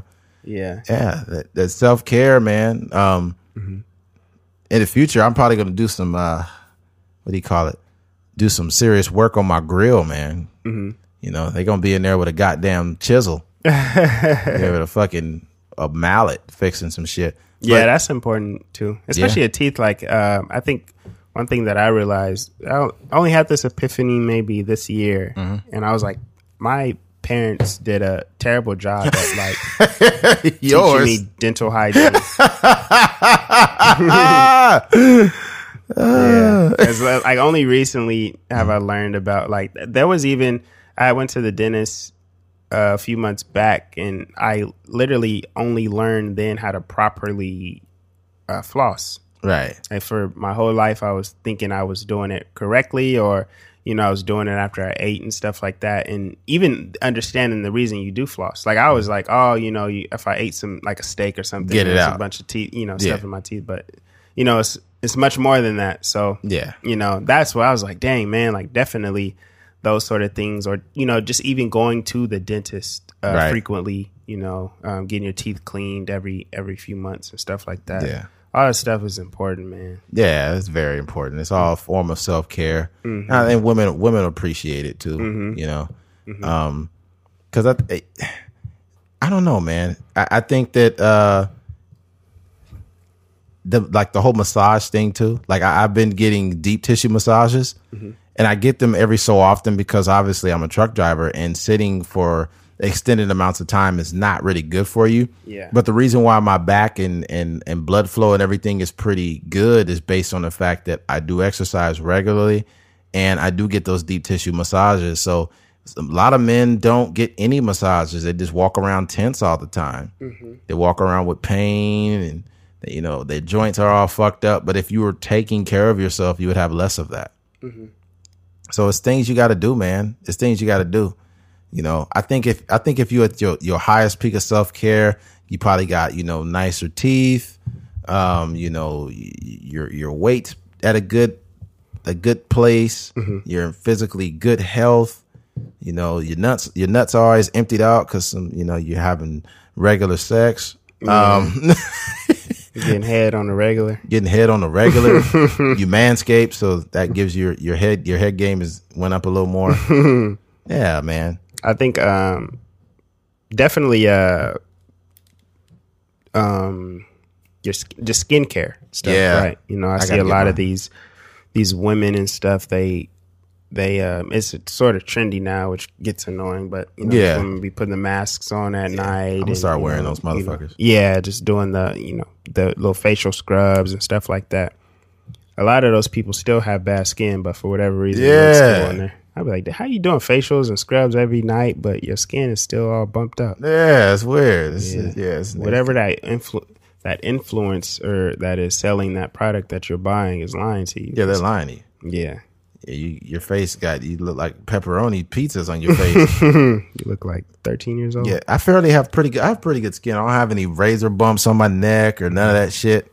Yeah. But I need to even my tone of my skin, meaning I should get those masks or something else because I have, driving, the sun hits you in certain places, you get tans. So it's just like, man. It's discoloration. Yeah, little discolorations. Yeah. So, yeah, I know this is completely random to hear two black guys talking about self-care, but I think that if you, just a guy in general, man, take care of yourself. You deserve it. Do it for you. Yeah. Our women listeners know what's up. Yeah, women listeners know what's up. They know what's up. Like, I've seen situations where a dude takes his shoe off and his toenail is so fucking long. Like, toenails be long as fuck. You be like, bro, you got to cut your toenails, man. Yeah. Yeah, that's like a very basic thing. You looking like a goddamn werewolf on the feet, man. Got that shit off. Yeah. I've been wanting to get some aloe vera. Like, this aloe vera is like really good. It's good for a bunch of different reasons, but definitely for your skin. Yes. Like shrinks your pores and stuff like that. So yes, they have aloe vera drinks too. Yeah, I'm cool off that, but you know what I'm saying? I'll put it on my skin. Yeah. All right. Well, I guess you guys get the gist of that. All right. Switching gears. I was listening to it was a Breakfast Club interview with Katie Couric, who was on the Today Show back in the day. And she made a statement that really stood out to me. She said that people are looking for affirmation, not information. And basically when people watch news outlets like Fox or MSNBC or whatever it is, or they're liberal or conservative, they're looking for things that affirm their beliefs. They're not looking for new information. So that's the biggest issue with people is the fact that they're not, if you told somebody something new that's conservative, they would call you a snowflake, or they would say this or that and the third. Or somebody that's liberal, they would say that you're misogynistic or you're this, or they'll label you instead of actually trying to receive new information. And I think that these news outlets are pandering to that idea. And that's why we have such a problem. And that's why so many people live in an echo chamber of their own beliefs, is because they're just looking to be affirmed. They're not looking to find out new shit. Yeah, that's real. I think we talk about it all the time, like just society in general, right? Like most people live in the same neighborhoods their whole life. Yeah. So they're surrounded by a bunch of people that believe the same things that they do. And, one of the benefits that, we have and you have, you've been across the country in a truck and you sat down, talked to different people and ate at different restaurants and stuff like that. So that broadens your horizon. As much as it does. You would think the internet has globalized this, it hasn't really done much because you still communicate with the same people consistently, right? So it's like you have group chats on Instagram and, you have the same few friends that you share different videos with on Instagram, or, you're following you and all your friends actually follow all similar people.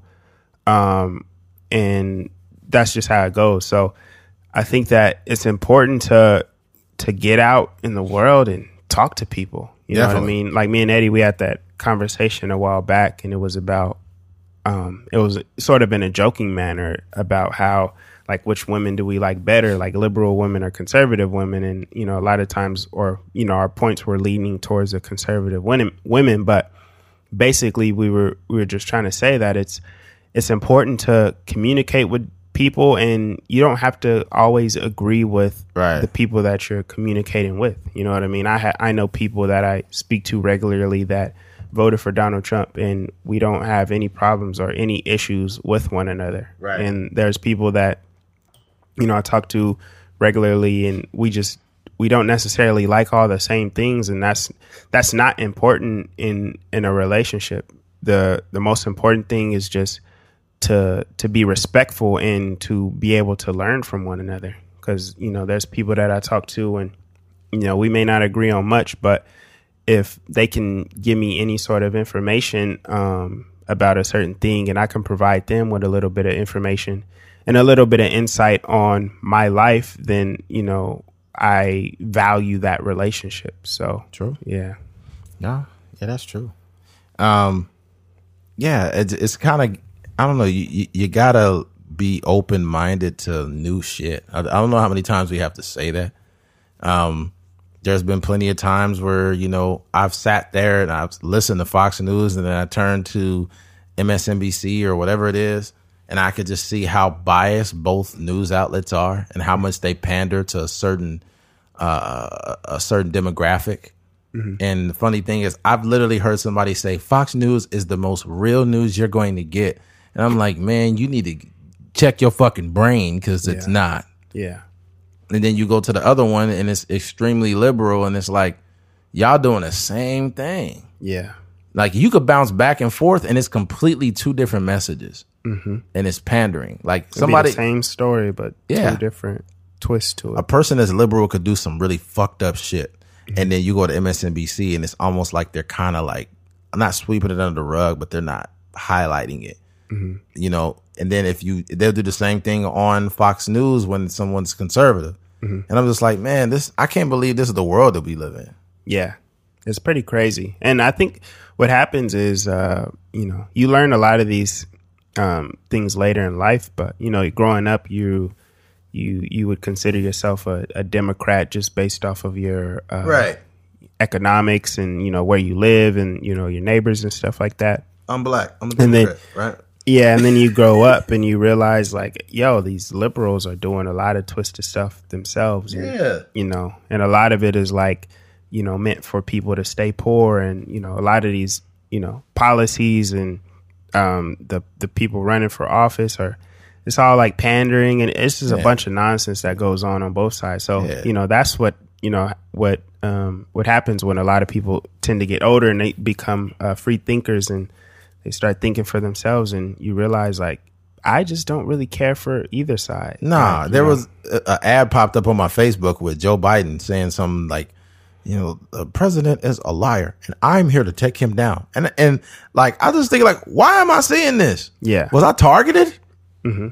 Like, this, I don't want to see this on my fucking timeline. Yeah. Look, I'm not trying to shit on Joe Biden, but I don't want to see him on my timeline. Mm-hmm. He just seems really awkward, especially without Obama. He's just like, he's not the cool white dude anymore. Nah, he's not. Mm-hmm. He was cool because he was an awkward sidekick for 8 years.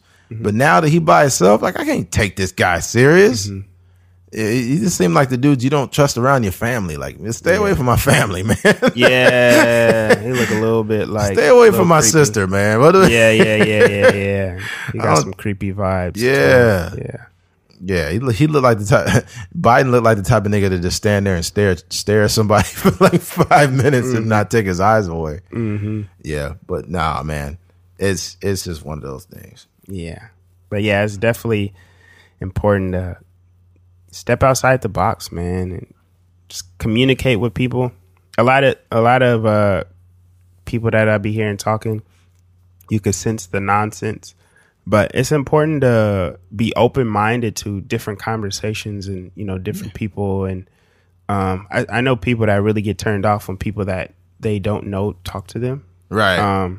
It's important to, you know, communicate with these people because on a surface level, it's just important to communicate with people with different ideas. But other than that, you never know what people are going through. You know what I mean? Just the other day, a group of my friends and I were in Barnes and Noble, and she just came up and sat with us. And I don't know if she was waiting for time to pass or what she was actually waiting on, but she just talked to us and she turned out to be really cool. She was a little bit awkward, but who knows, you know, what that did for her. You know, who knows what's going on in her home life and with her marriage and her family and stuff like that, to where she like an older woman? Or? Yeah, as an older white lady. She might have been in her 50s or something like that.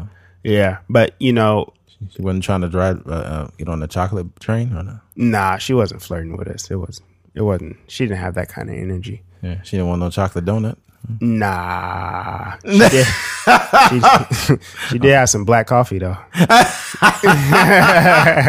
wonder how many people listen to this podcast, and some parts of the podcast are hard for them to listen to. It's like, oh God, why'd they have to say that? We don't say all the right things on this podcast, and that's we pride ourselves in that. Yeah, there's a bunch of liberal people just like, oh my God, I thought they were making a good point, and then they go in there and talk about black coffee and white women, and just can't deal with it. Molecules. Oh dang! This is not the thing. Too is this is not a podcast you could group in. Like you can't group it together. Like I think if you try to, from what I've seen, you can't take this podcast and say, "Oh, this is for liberals. Oh, this is for conservatives." Mm-hmm. Like this is a podcast for the people, man. Mm-hmm. You gonna get some jokes too. Mm-hmm. You might get an occasional Asian joke or a occasional Latino joke. Or black people or white people. Yeah, I was describing our tone, the podcast tone, to this girl once, and I was like, it's a little bit like free to where we can, say some educational stuff and drop some knowledge, but at the same time, like we'll make fun of anybody. Yeah, like we made fun of deaf people before. Oh my God, people and gay people and everybody. But I got love for all these communities. But definitely, at the same time, like. Anybody can get it. They can Mexican, get these jokes. African. Yeah. Anybody. I got love for Asian people, but y'all need to learn how to drive. Cause what you say? Huh? No. It's comedy. Nah, man. Yeah. Anything else on that, dude? Nah. All right, switching gears. Mm-hmm. People giving their opinion when it wasn't asked for. This has happened many times to all of us. Definitely. But they'll be like, Eddie, I think that you should start a family. And I'll be like, who asked you, motherfucker? Yeah. Who asked you? Mm-hmm. Why do you think that's something I should do? Mm-hmm. It's like, dude, like you got to understand, maybe if I said, you know what, man, I'm thinking about starting a family. Then you could put your 2 cents in and say, hey, so where do you, what do you see yourself in this many years? Have you invested in any property? Do you think about this and that? This could set your family up for a lot. Like if you could put your 2 cents in when I gave you something to work off of, but don't start making these personal suggestions or giving me opinions I didn't fucking ask for. Yeah. Now, if you do give me an opinion I didn't ask for and you frame it in a certain way, like, hey, I'm not sure if this fits you. I'm not sure if this is something that would work for you, but have you ever thought about this? Mm-hmm. If you frame it like that, then I can't get mad at you because you stated like, look, I don't know your situation, but this is something that might be beneficial. Then I'm like, okay. But if you're like, Eddie, I think you should date Puerto Ricans, then I'll be like, hey, actually, that's not a bad suggestion. But but I didn't ask for that. Yeah. You know what I'm saying? It happens a lot, definitely in this art/entertainment world. Right. Like, I will make a short film or write a script or something like that. Once a few weeks back, somebody had seen that I was writing my script on Instagram, and they were like, "Oh, I want to read it," and I was like, "Yeah, no problem. I'll send you the latest version of it or whatever." And if someone asks to read it, I'll just send it to them. Not expecting. I don't expect notes from a person that's not in that realm. You know what I mean? If you're not a screenwriter, if you're not a writer, if you're not in the movie making world, I don't expect you to or want you to give me any sort of feedback or notes. Like, it's cool to say it's cool or you liked it or maybe you didn't like it or whatever. Like, but I don't expect you to try to give me like these pinpointed notes. Yeah. So that's what happened. I sent my script to this person, and then they read it. And they were like, hey, I don't know if you were expecting any feedback or notes, but, here's some of my thoughts. And then they gave me, most of it was like positive stuff, but there was some things that kind of annoyed me a little bit because, their note or their concern about their script wasn't actually a real it was like basically my movie takes place in a certain time period, and they thought that whatever was taking place during that time period wasn't sufficient for that time period. And I was like, just reading the notes, I was like, well, technically you're wrong, because the movie takes place when I was a senior in high school. Yeah. Like, it takes place in 2010. And in 2010, I was actually doing this thing. Yeah, quite frequently. So that's the sort of thing that happens. Or like, I'll share a short film, or, there'll be, someone that asks to see a short film or something like that. And I feel like because we're in a position to where we're not extremely famous yet, or extremely, we don't have a lot of notoriety as far as like our entertainment, our podcasts, our short films, or whatever. Right. Or stand up or whatever, people feel the need to try to help us. Yeah. You know what I mean? Want your help, motherfucker. Yeah. Like if I need like feedback on a joke or something, like I'll ask DJ or Chris. Or right. If I need feedback on a script or something like that, I'll ask, my friends that actually make movies, because I know that their notes will be, that it'll be more science to it. They're not just talking to talk, or they're not just giving an opinion on something they like or dislike. So, when it comes to getting advice on anything that I do, I go to specific people. Right. If I need advice on some music, I'll send it to a specific person. It's not about, you just being, I guess, like a fan from afar and wanting to, hear or listen or see something, and then you offering advice on a thing that I didn't ask for. Like, right. Just keep your opinions to yourself. Yeah, keep that. And here's the thing. I'm not saying that constructive criticism is not, it's beneficial, but I think constructive criticism is beneficial from someone who's in it. Yeah. If you're not in it, I don't really care too much what you have to say. If you have not sustained something, like, and this is in no way to sound like, we're big time podcast people, but if you have not sustained something for, 81 episodes, and most of those being, it's always been consecutive, but of over 79 weeks, because we release multiple in a week, whatever. But if you have not sustained something consistently for that long, then it's kind of hard for me to take suggestions from people who can't maintain, that level of consistency. Yeah. There's only so much I'm willing to listen to. Because I can see if you were doing, I guess you could say, better, or you have been successful in the podcast realm. Mm-hmm. I'm not saying that you may not have good information if you're not successful. All I'm saying is that at least do what I'm doing before you fucking try to tell me something. Yeah. Because chances are I don't give a fuck. Yeah. I never, like, I know this girl, she has her own little salon and stuff, and she does, customized wigs and braids and all kind of stuff like that. I never, ever thought to myself, like, hey, maybe you should braid the hair a little bit different, like this way. Yeah, like, yeah. Yeah. The only advice I ever gave to her was something that she kind of like low-key asked me, and it was about like how to make her profile more professional. Right. I was like, well, if you take pictures like this, you know what I mean, it'll look a lot better.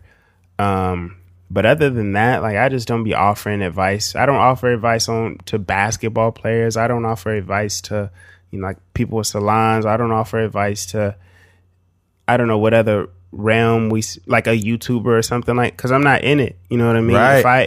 If I'm in it and I feel like you might be doing something, you could be doing something a little bit better. Like, I remember, I don't think I'm the catalyst in any kind of way, but I remember Joe Maynard didn't have much music on Spotify. Yeah. And I told my brother initially, and I think I probably could scroll through my Twitter messages and pull up the time that I told him. I was like, hey, bro, you should put more of your music on Spotify so you can actually make money, because you have a lot of listens on SoundCloud, but but you don't have the stuff on Spotify.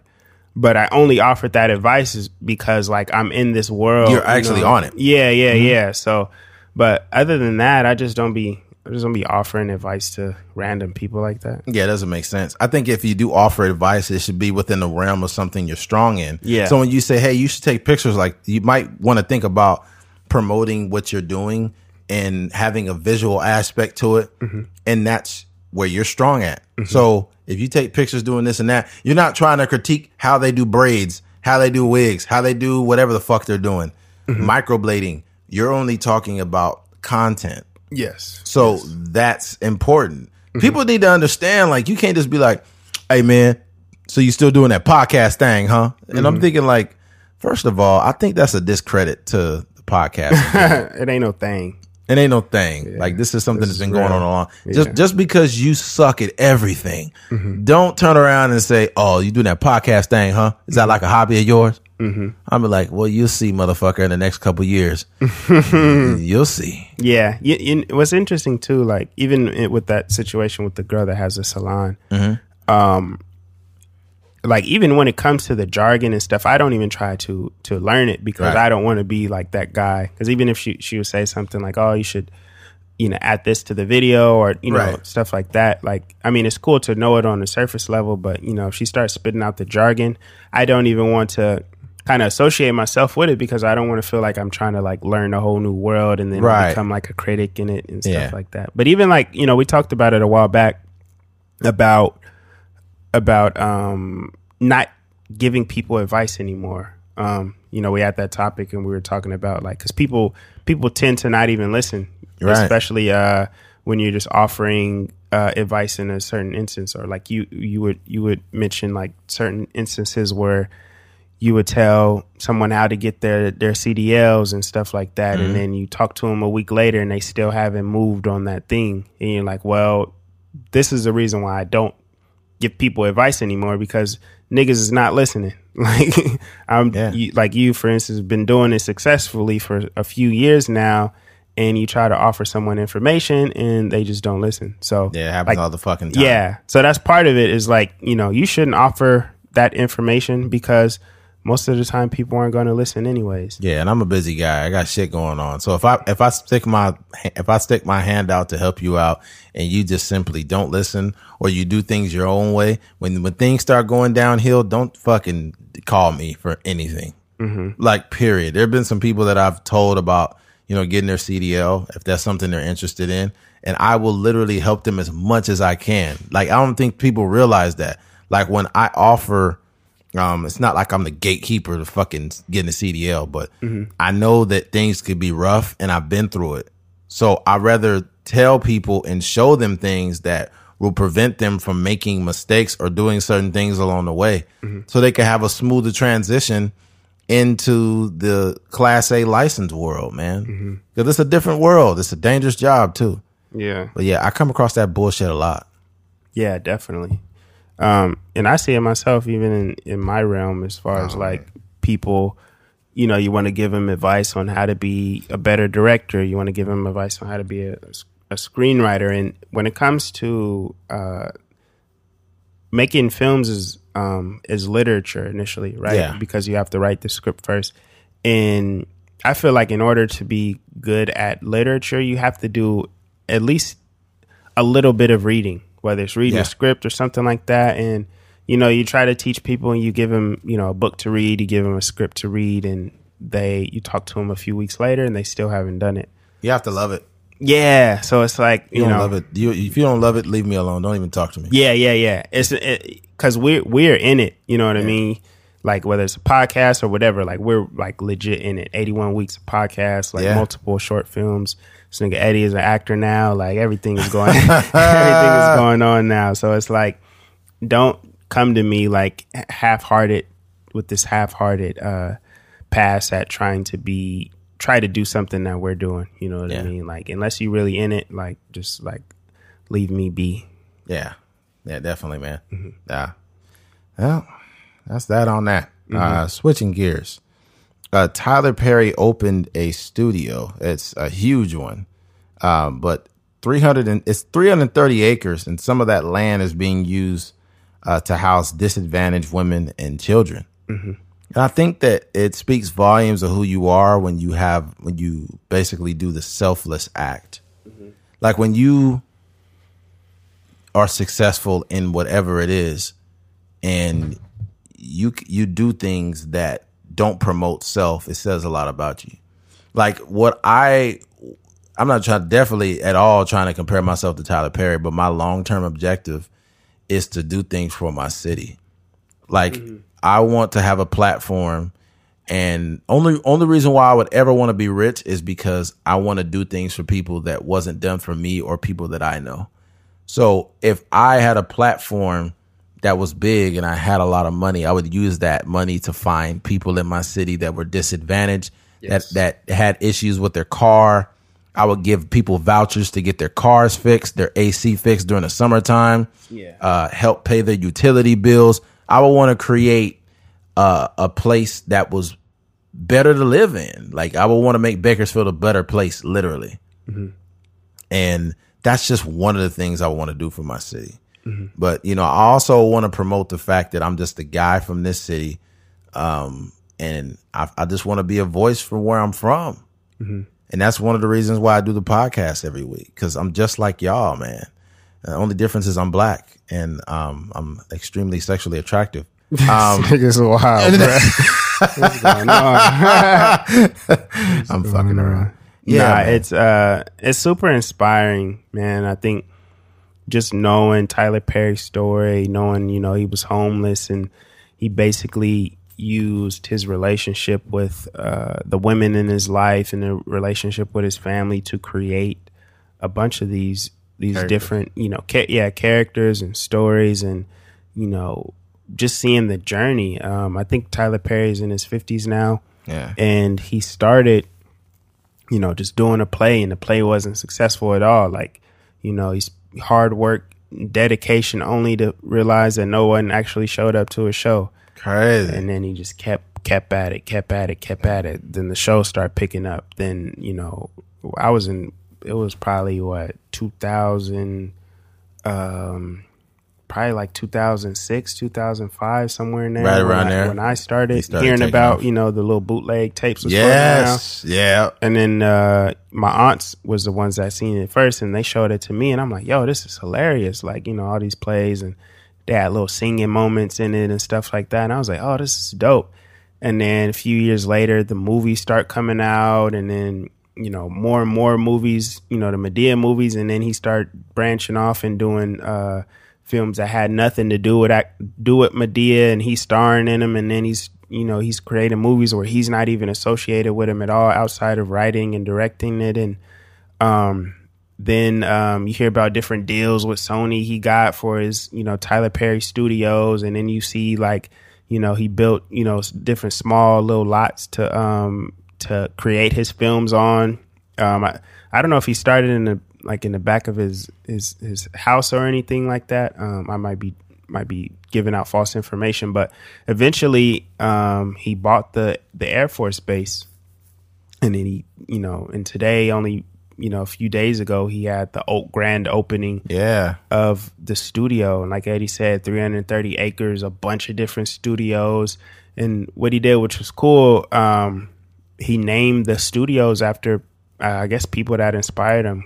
I think Spike Lee got a studio named after him, or a sound stage named after him, Denzel Washington, and a bunch of other people. So it's just amazing, like, seeing someone from the start of their career all the way until now. And you realize, like, what Nipsey Hussle said is not just a cliche. Like, it's really a marathon. Yeah, definitely is. You know what I mean? So that's, part of it. Like, early on in this podcast, me and Eddie would have certain conversations, and I knew I would never stress over numbers or however many people listening, because I knew if we just stay consistent, that people would eventually find us. And as some of you listen right now, there will be 10,000 listens. Yeah. You know what I mean? And it's been a journey for us. And that's insane. Yeah, just seeing, like, I remember we had 12 listens and, 5 listens, and 3 listens. You look at the numbers, you'd be like, dang, this is not a lot of people, but it's crazy that people are even listening. And 10,000 listens later, and we're still going. So we know, just seeing his journey, super like, even outside of entertainment, just knowing that if a person consistently makes consistently makes films, or consistently puts out plays or whatever, and invests his money in the right spaces, and has his mind on straight, and has a goal in mind, that is attainable, and it's going to take some years. It's going to take some hard work and dedication, and, forming the right relationships. That's one thing that I thought was really dope. Like, if you've seen the images of the opening of the studio, just the network that he has. Yeah. It was like every black actor in freaking America was there, from the smallest actors to Denzel's, Oprah, Beyonce, Jay-Z, Bow Wow was Colin there. Kaepernick was there. The Clintons were there. Like, just all kind of people. And it's like, Bill was up there looking at some black ass. There's a lot of black booty in here tonight. I want to have sexual relations with all these black women. I was looking at Oprah the other day. I want to give Oprah the big O.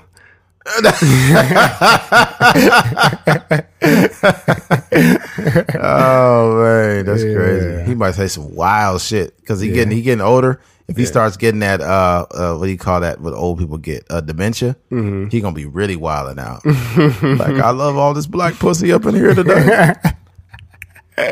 Girl, you look good once you back that ass up.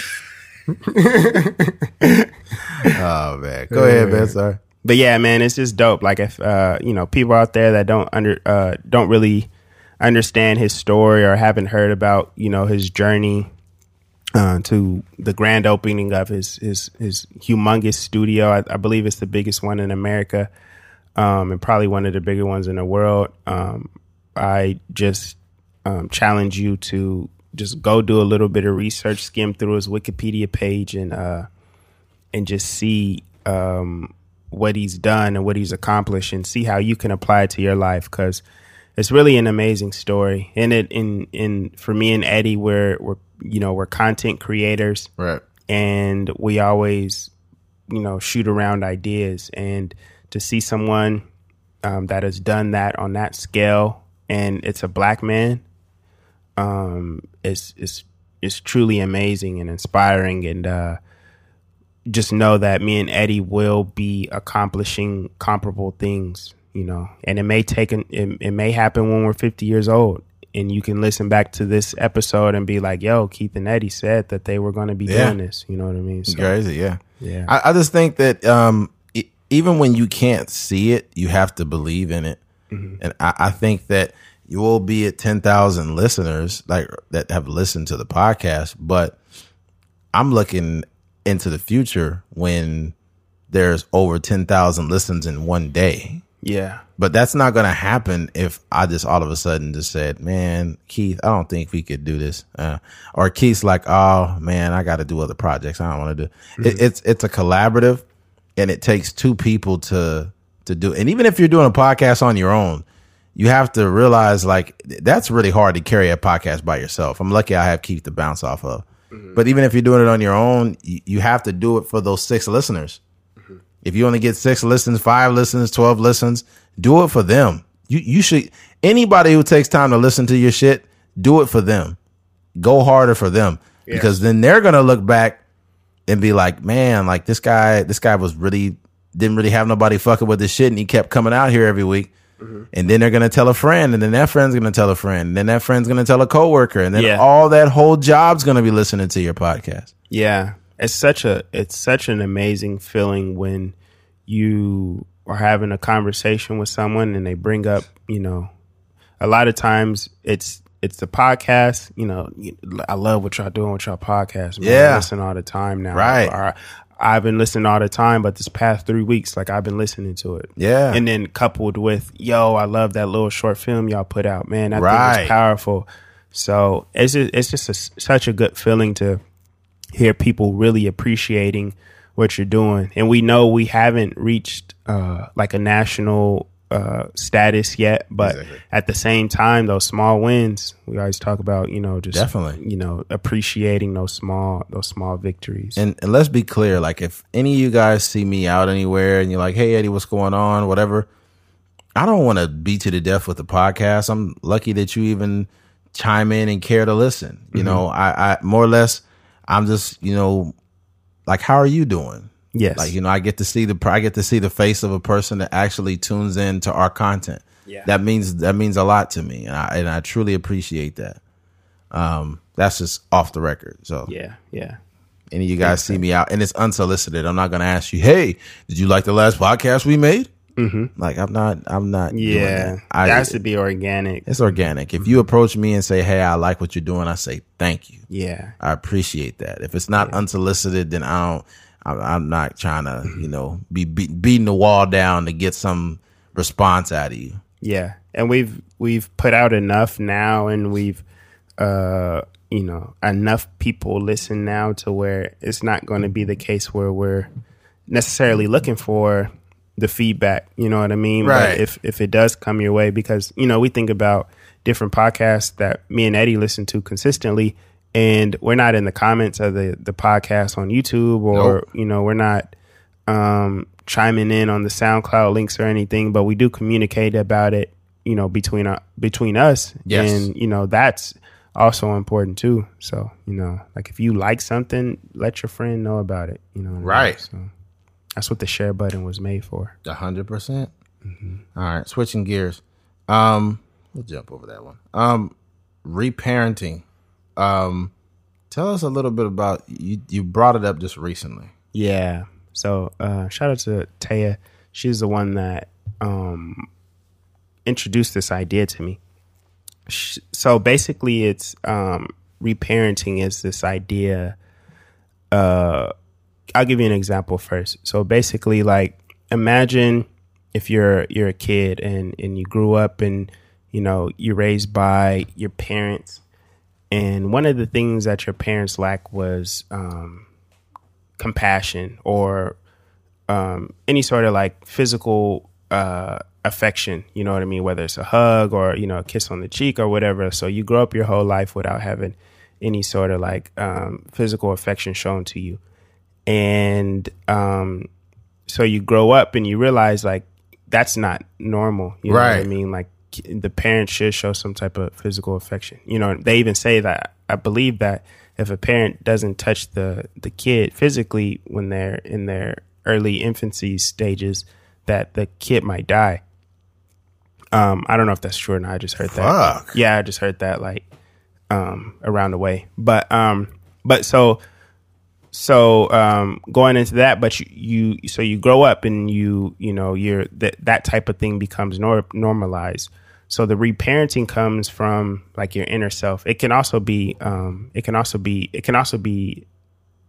happen through a therapist. I just had like a freaking I don't know. Damn. Like a brain fart right there. It can also be. Somebody pour some water on you. Pour some water on your batteries, turn into a robot for like 3 seconds. Want some pussy? I want some pussy.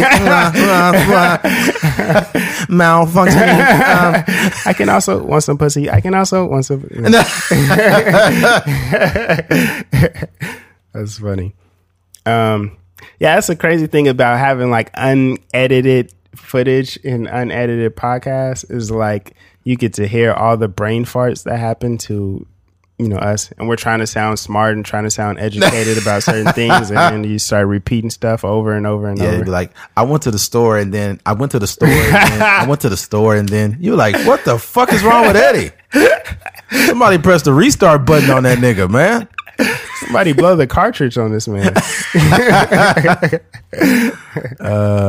But yeah, so you go through your whole life not having any sort of compassion or physical affection shown to you. And then finally, when you grow up and you realize that that's not a normal thing, you realize that parents are supposed to hug their kids. Parents are supposed to show, physical affection towards their kids. So when you're older, you're able to what they call reparent yourself, right? So you're able to relearn those things or reteach yourself those things that wasn't taught to you as a child. So the reparenting comes in like maybe my parents didn't hug me, but I'm going to have, different positive affirmations that I tell to myself every morning. Like, hey, you may look into the mirror every morning and be like, I love you. Or you may give yourself like, your own hug or, something like that. Or wear, different shirts that have love on it and stuff like that.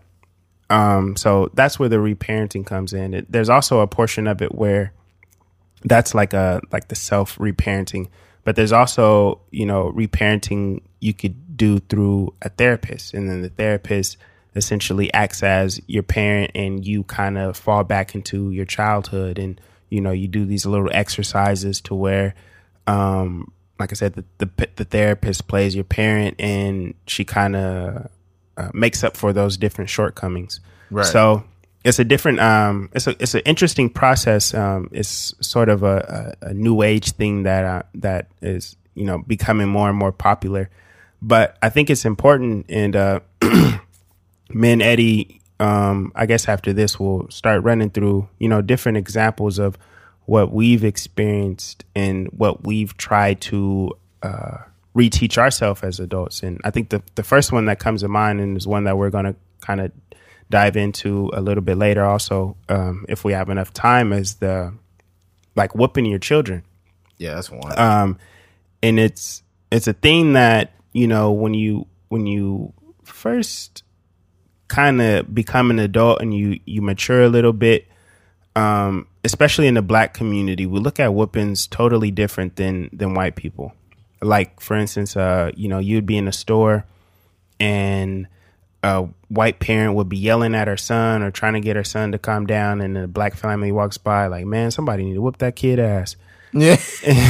And then that's just so ingratiated in our head that, whenever a child acts out of line, that's the first thing that comes to mind. Like, that kid needs a whooping or something like that. And a lot of millennials now are veering away from whoopings, because we know that whoopings given to us by a lot of our parents was mostly out of anger, and also out of a lack of communication. Because our parent didn't know how to communicate with us or tell us that, what we were doing was bad, they just start whooping people. And then they're also whooping us because they got a whoopings for similar reasons. So they're just transferring a bunch of anger and lack of communication in the form of a whooping. And it could be for the, sometimes the stupidest reasons. Like, I remember I got a whooping. My dad was calling me, and I don't know exactly what he was calling me for, but my dad was extremely lazy. So he would call me for things like handing him the remote or oh my God, I had that shit. Oh my God. So annoying. And one day I was like, no, I'm not going in there, and I'm gonna act like I don't hear him. So he was calling me 3-4 times, and I was still sitting in my room watching TV. And then eventually my older brother came in there, and he was like, hey, Pop's calling you. I was like, I know.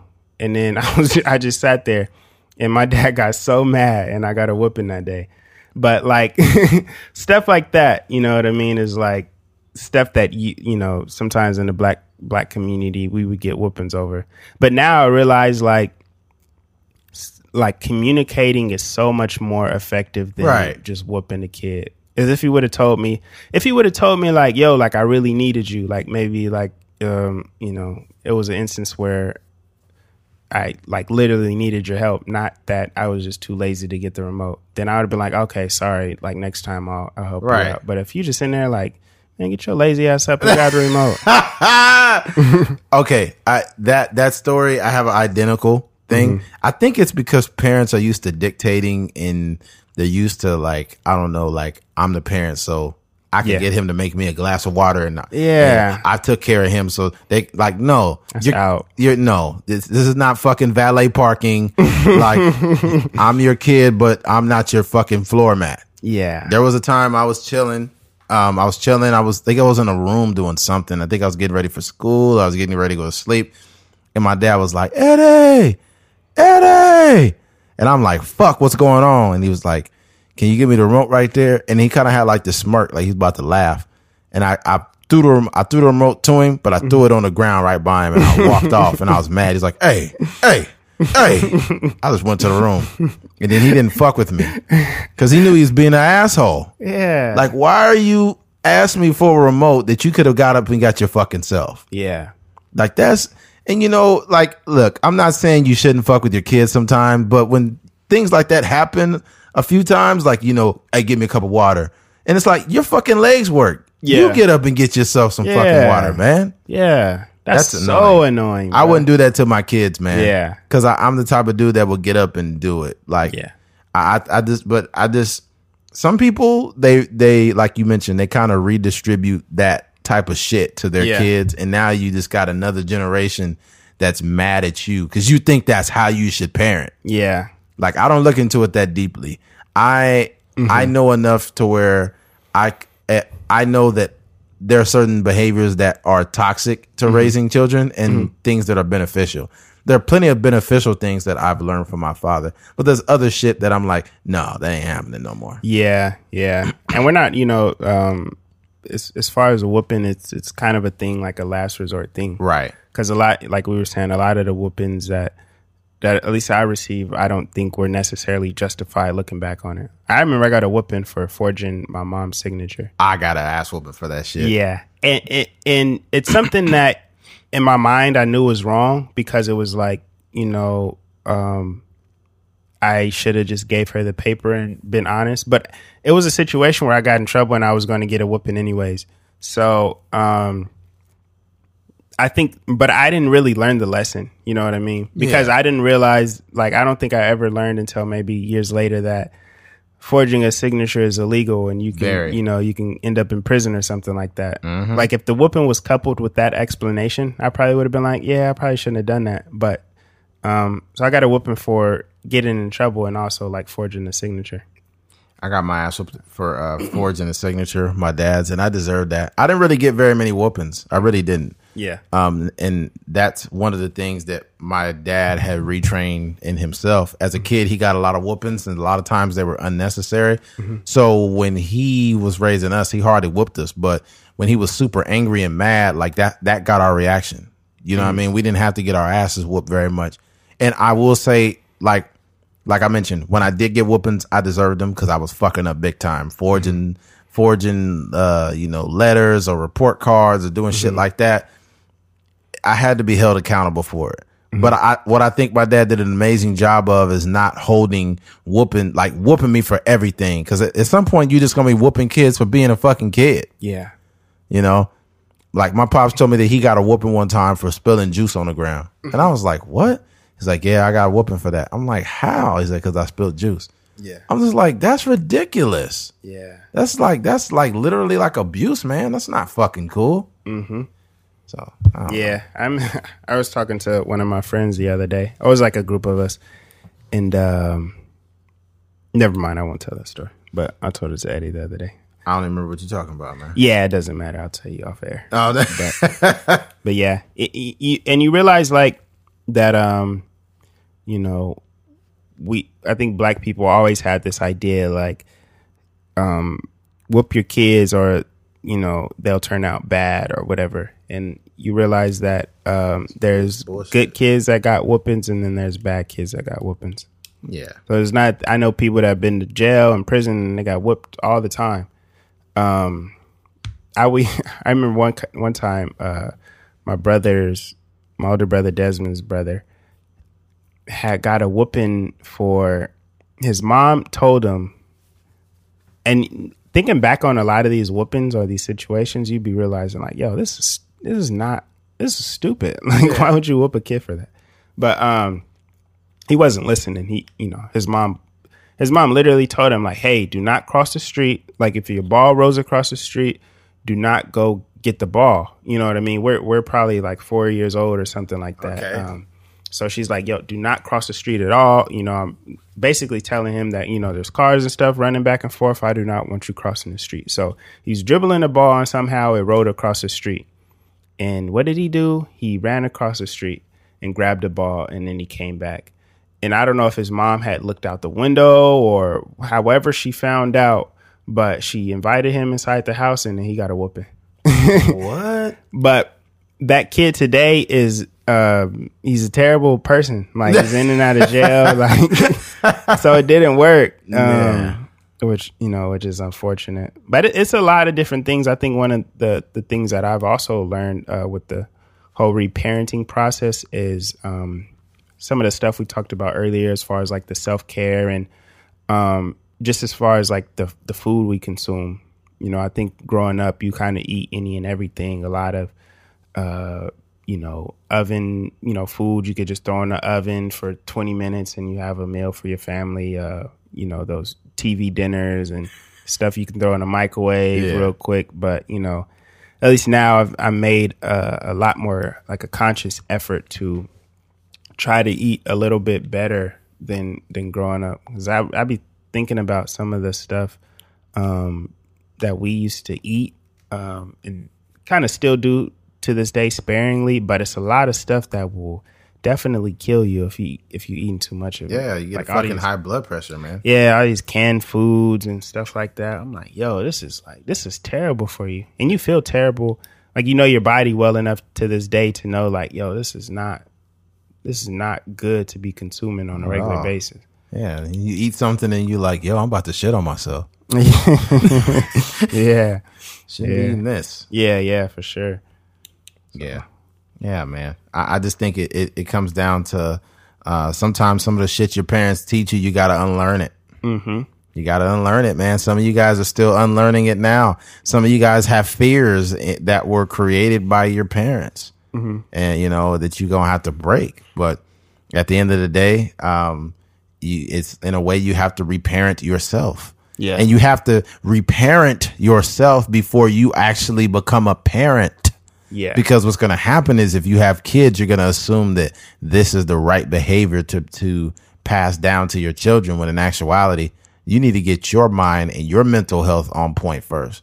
Yeah, because you're going to have your kids all fucked up just like you was fucked up. Yeah, and that's not good. Yeah, I remember sometimes, like not so much with me, but I remember sometimes my dad would tell my sister, like, hey, it's okay. You don't have to go to school today if you don't feel like going to school. And in my mind, I'm like, yo, that's the dumbest thing I've ever heard. Like, my sister should be in school as much as possible because it's an extremely competitive world. And if you're not doing, obviously there's, all these instances where people are like, oh, you don't need school. You can, drop out of school and start a business and be an entrepreneur and be a YouTuber or whatever. But like, that's a small portion of society. There's a lot of people in society that want to be in fields that are extremely competitive. Right. And in my sister's case, she wants to be a nurse. So the fact, or just this idea of her skipping school, like she's already fallen behind in a field that's extremely competitive. Yeah. So it's my goodness. Like definitely you have to hold education at as the utmost importance because, like I said before, it's extremely competitive in a lot, outside of these like business degrees and stuff like that. Other than that, it's all a competition. So yeah, that shit is tough, man. She's in there early though, so that's a good thing. Yeah. She's been in there over about a year now, right? Yeah. Mm-hmm. Yeah, that shit ain't easy, man. Mm-hmm. Well, that's all I've got. You got anything else, Keith? Nope. I think that's pretty much it, man. All right. Well, shit. Episode 81. Episode 81, man. You guys made it to the end. Mm-hmm. For all of you guys taking those long drives and going to LA or commuting for whatever you're going, you're welcome. Yeah, make sure you definitely hit our inbox and let us know what you think MP stands for. Yeah, let us know. We're curious if you can figure it out, and if you can figure it out, then you might have one.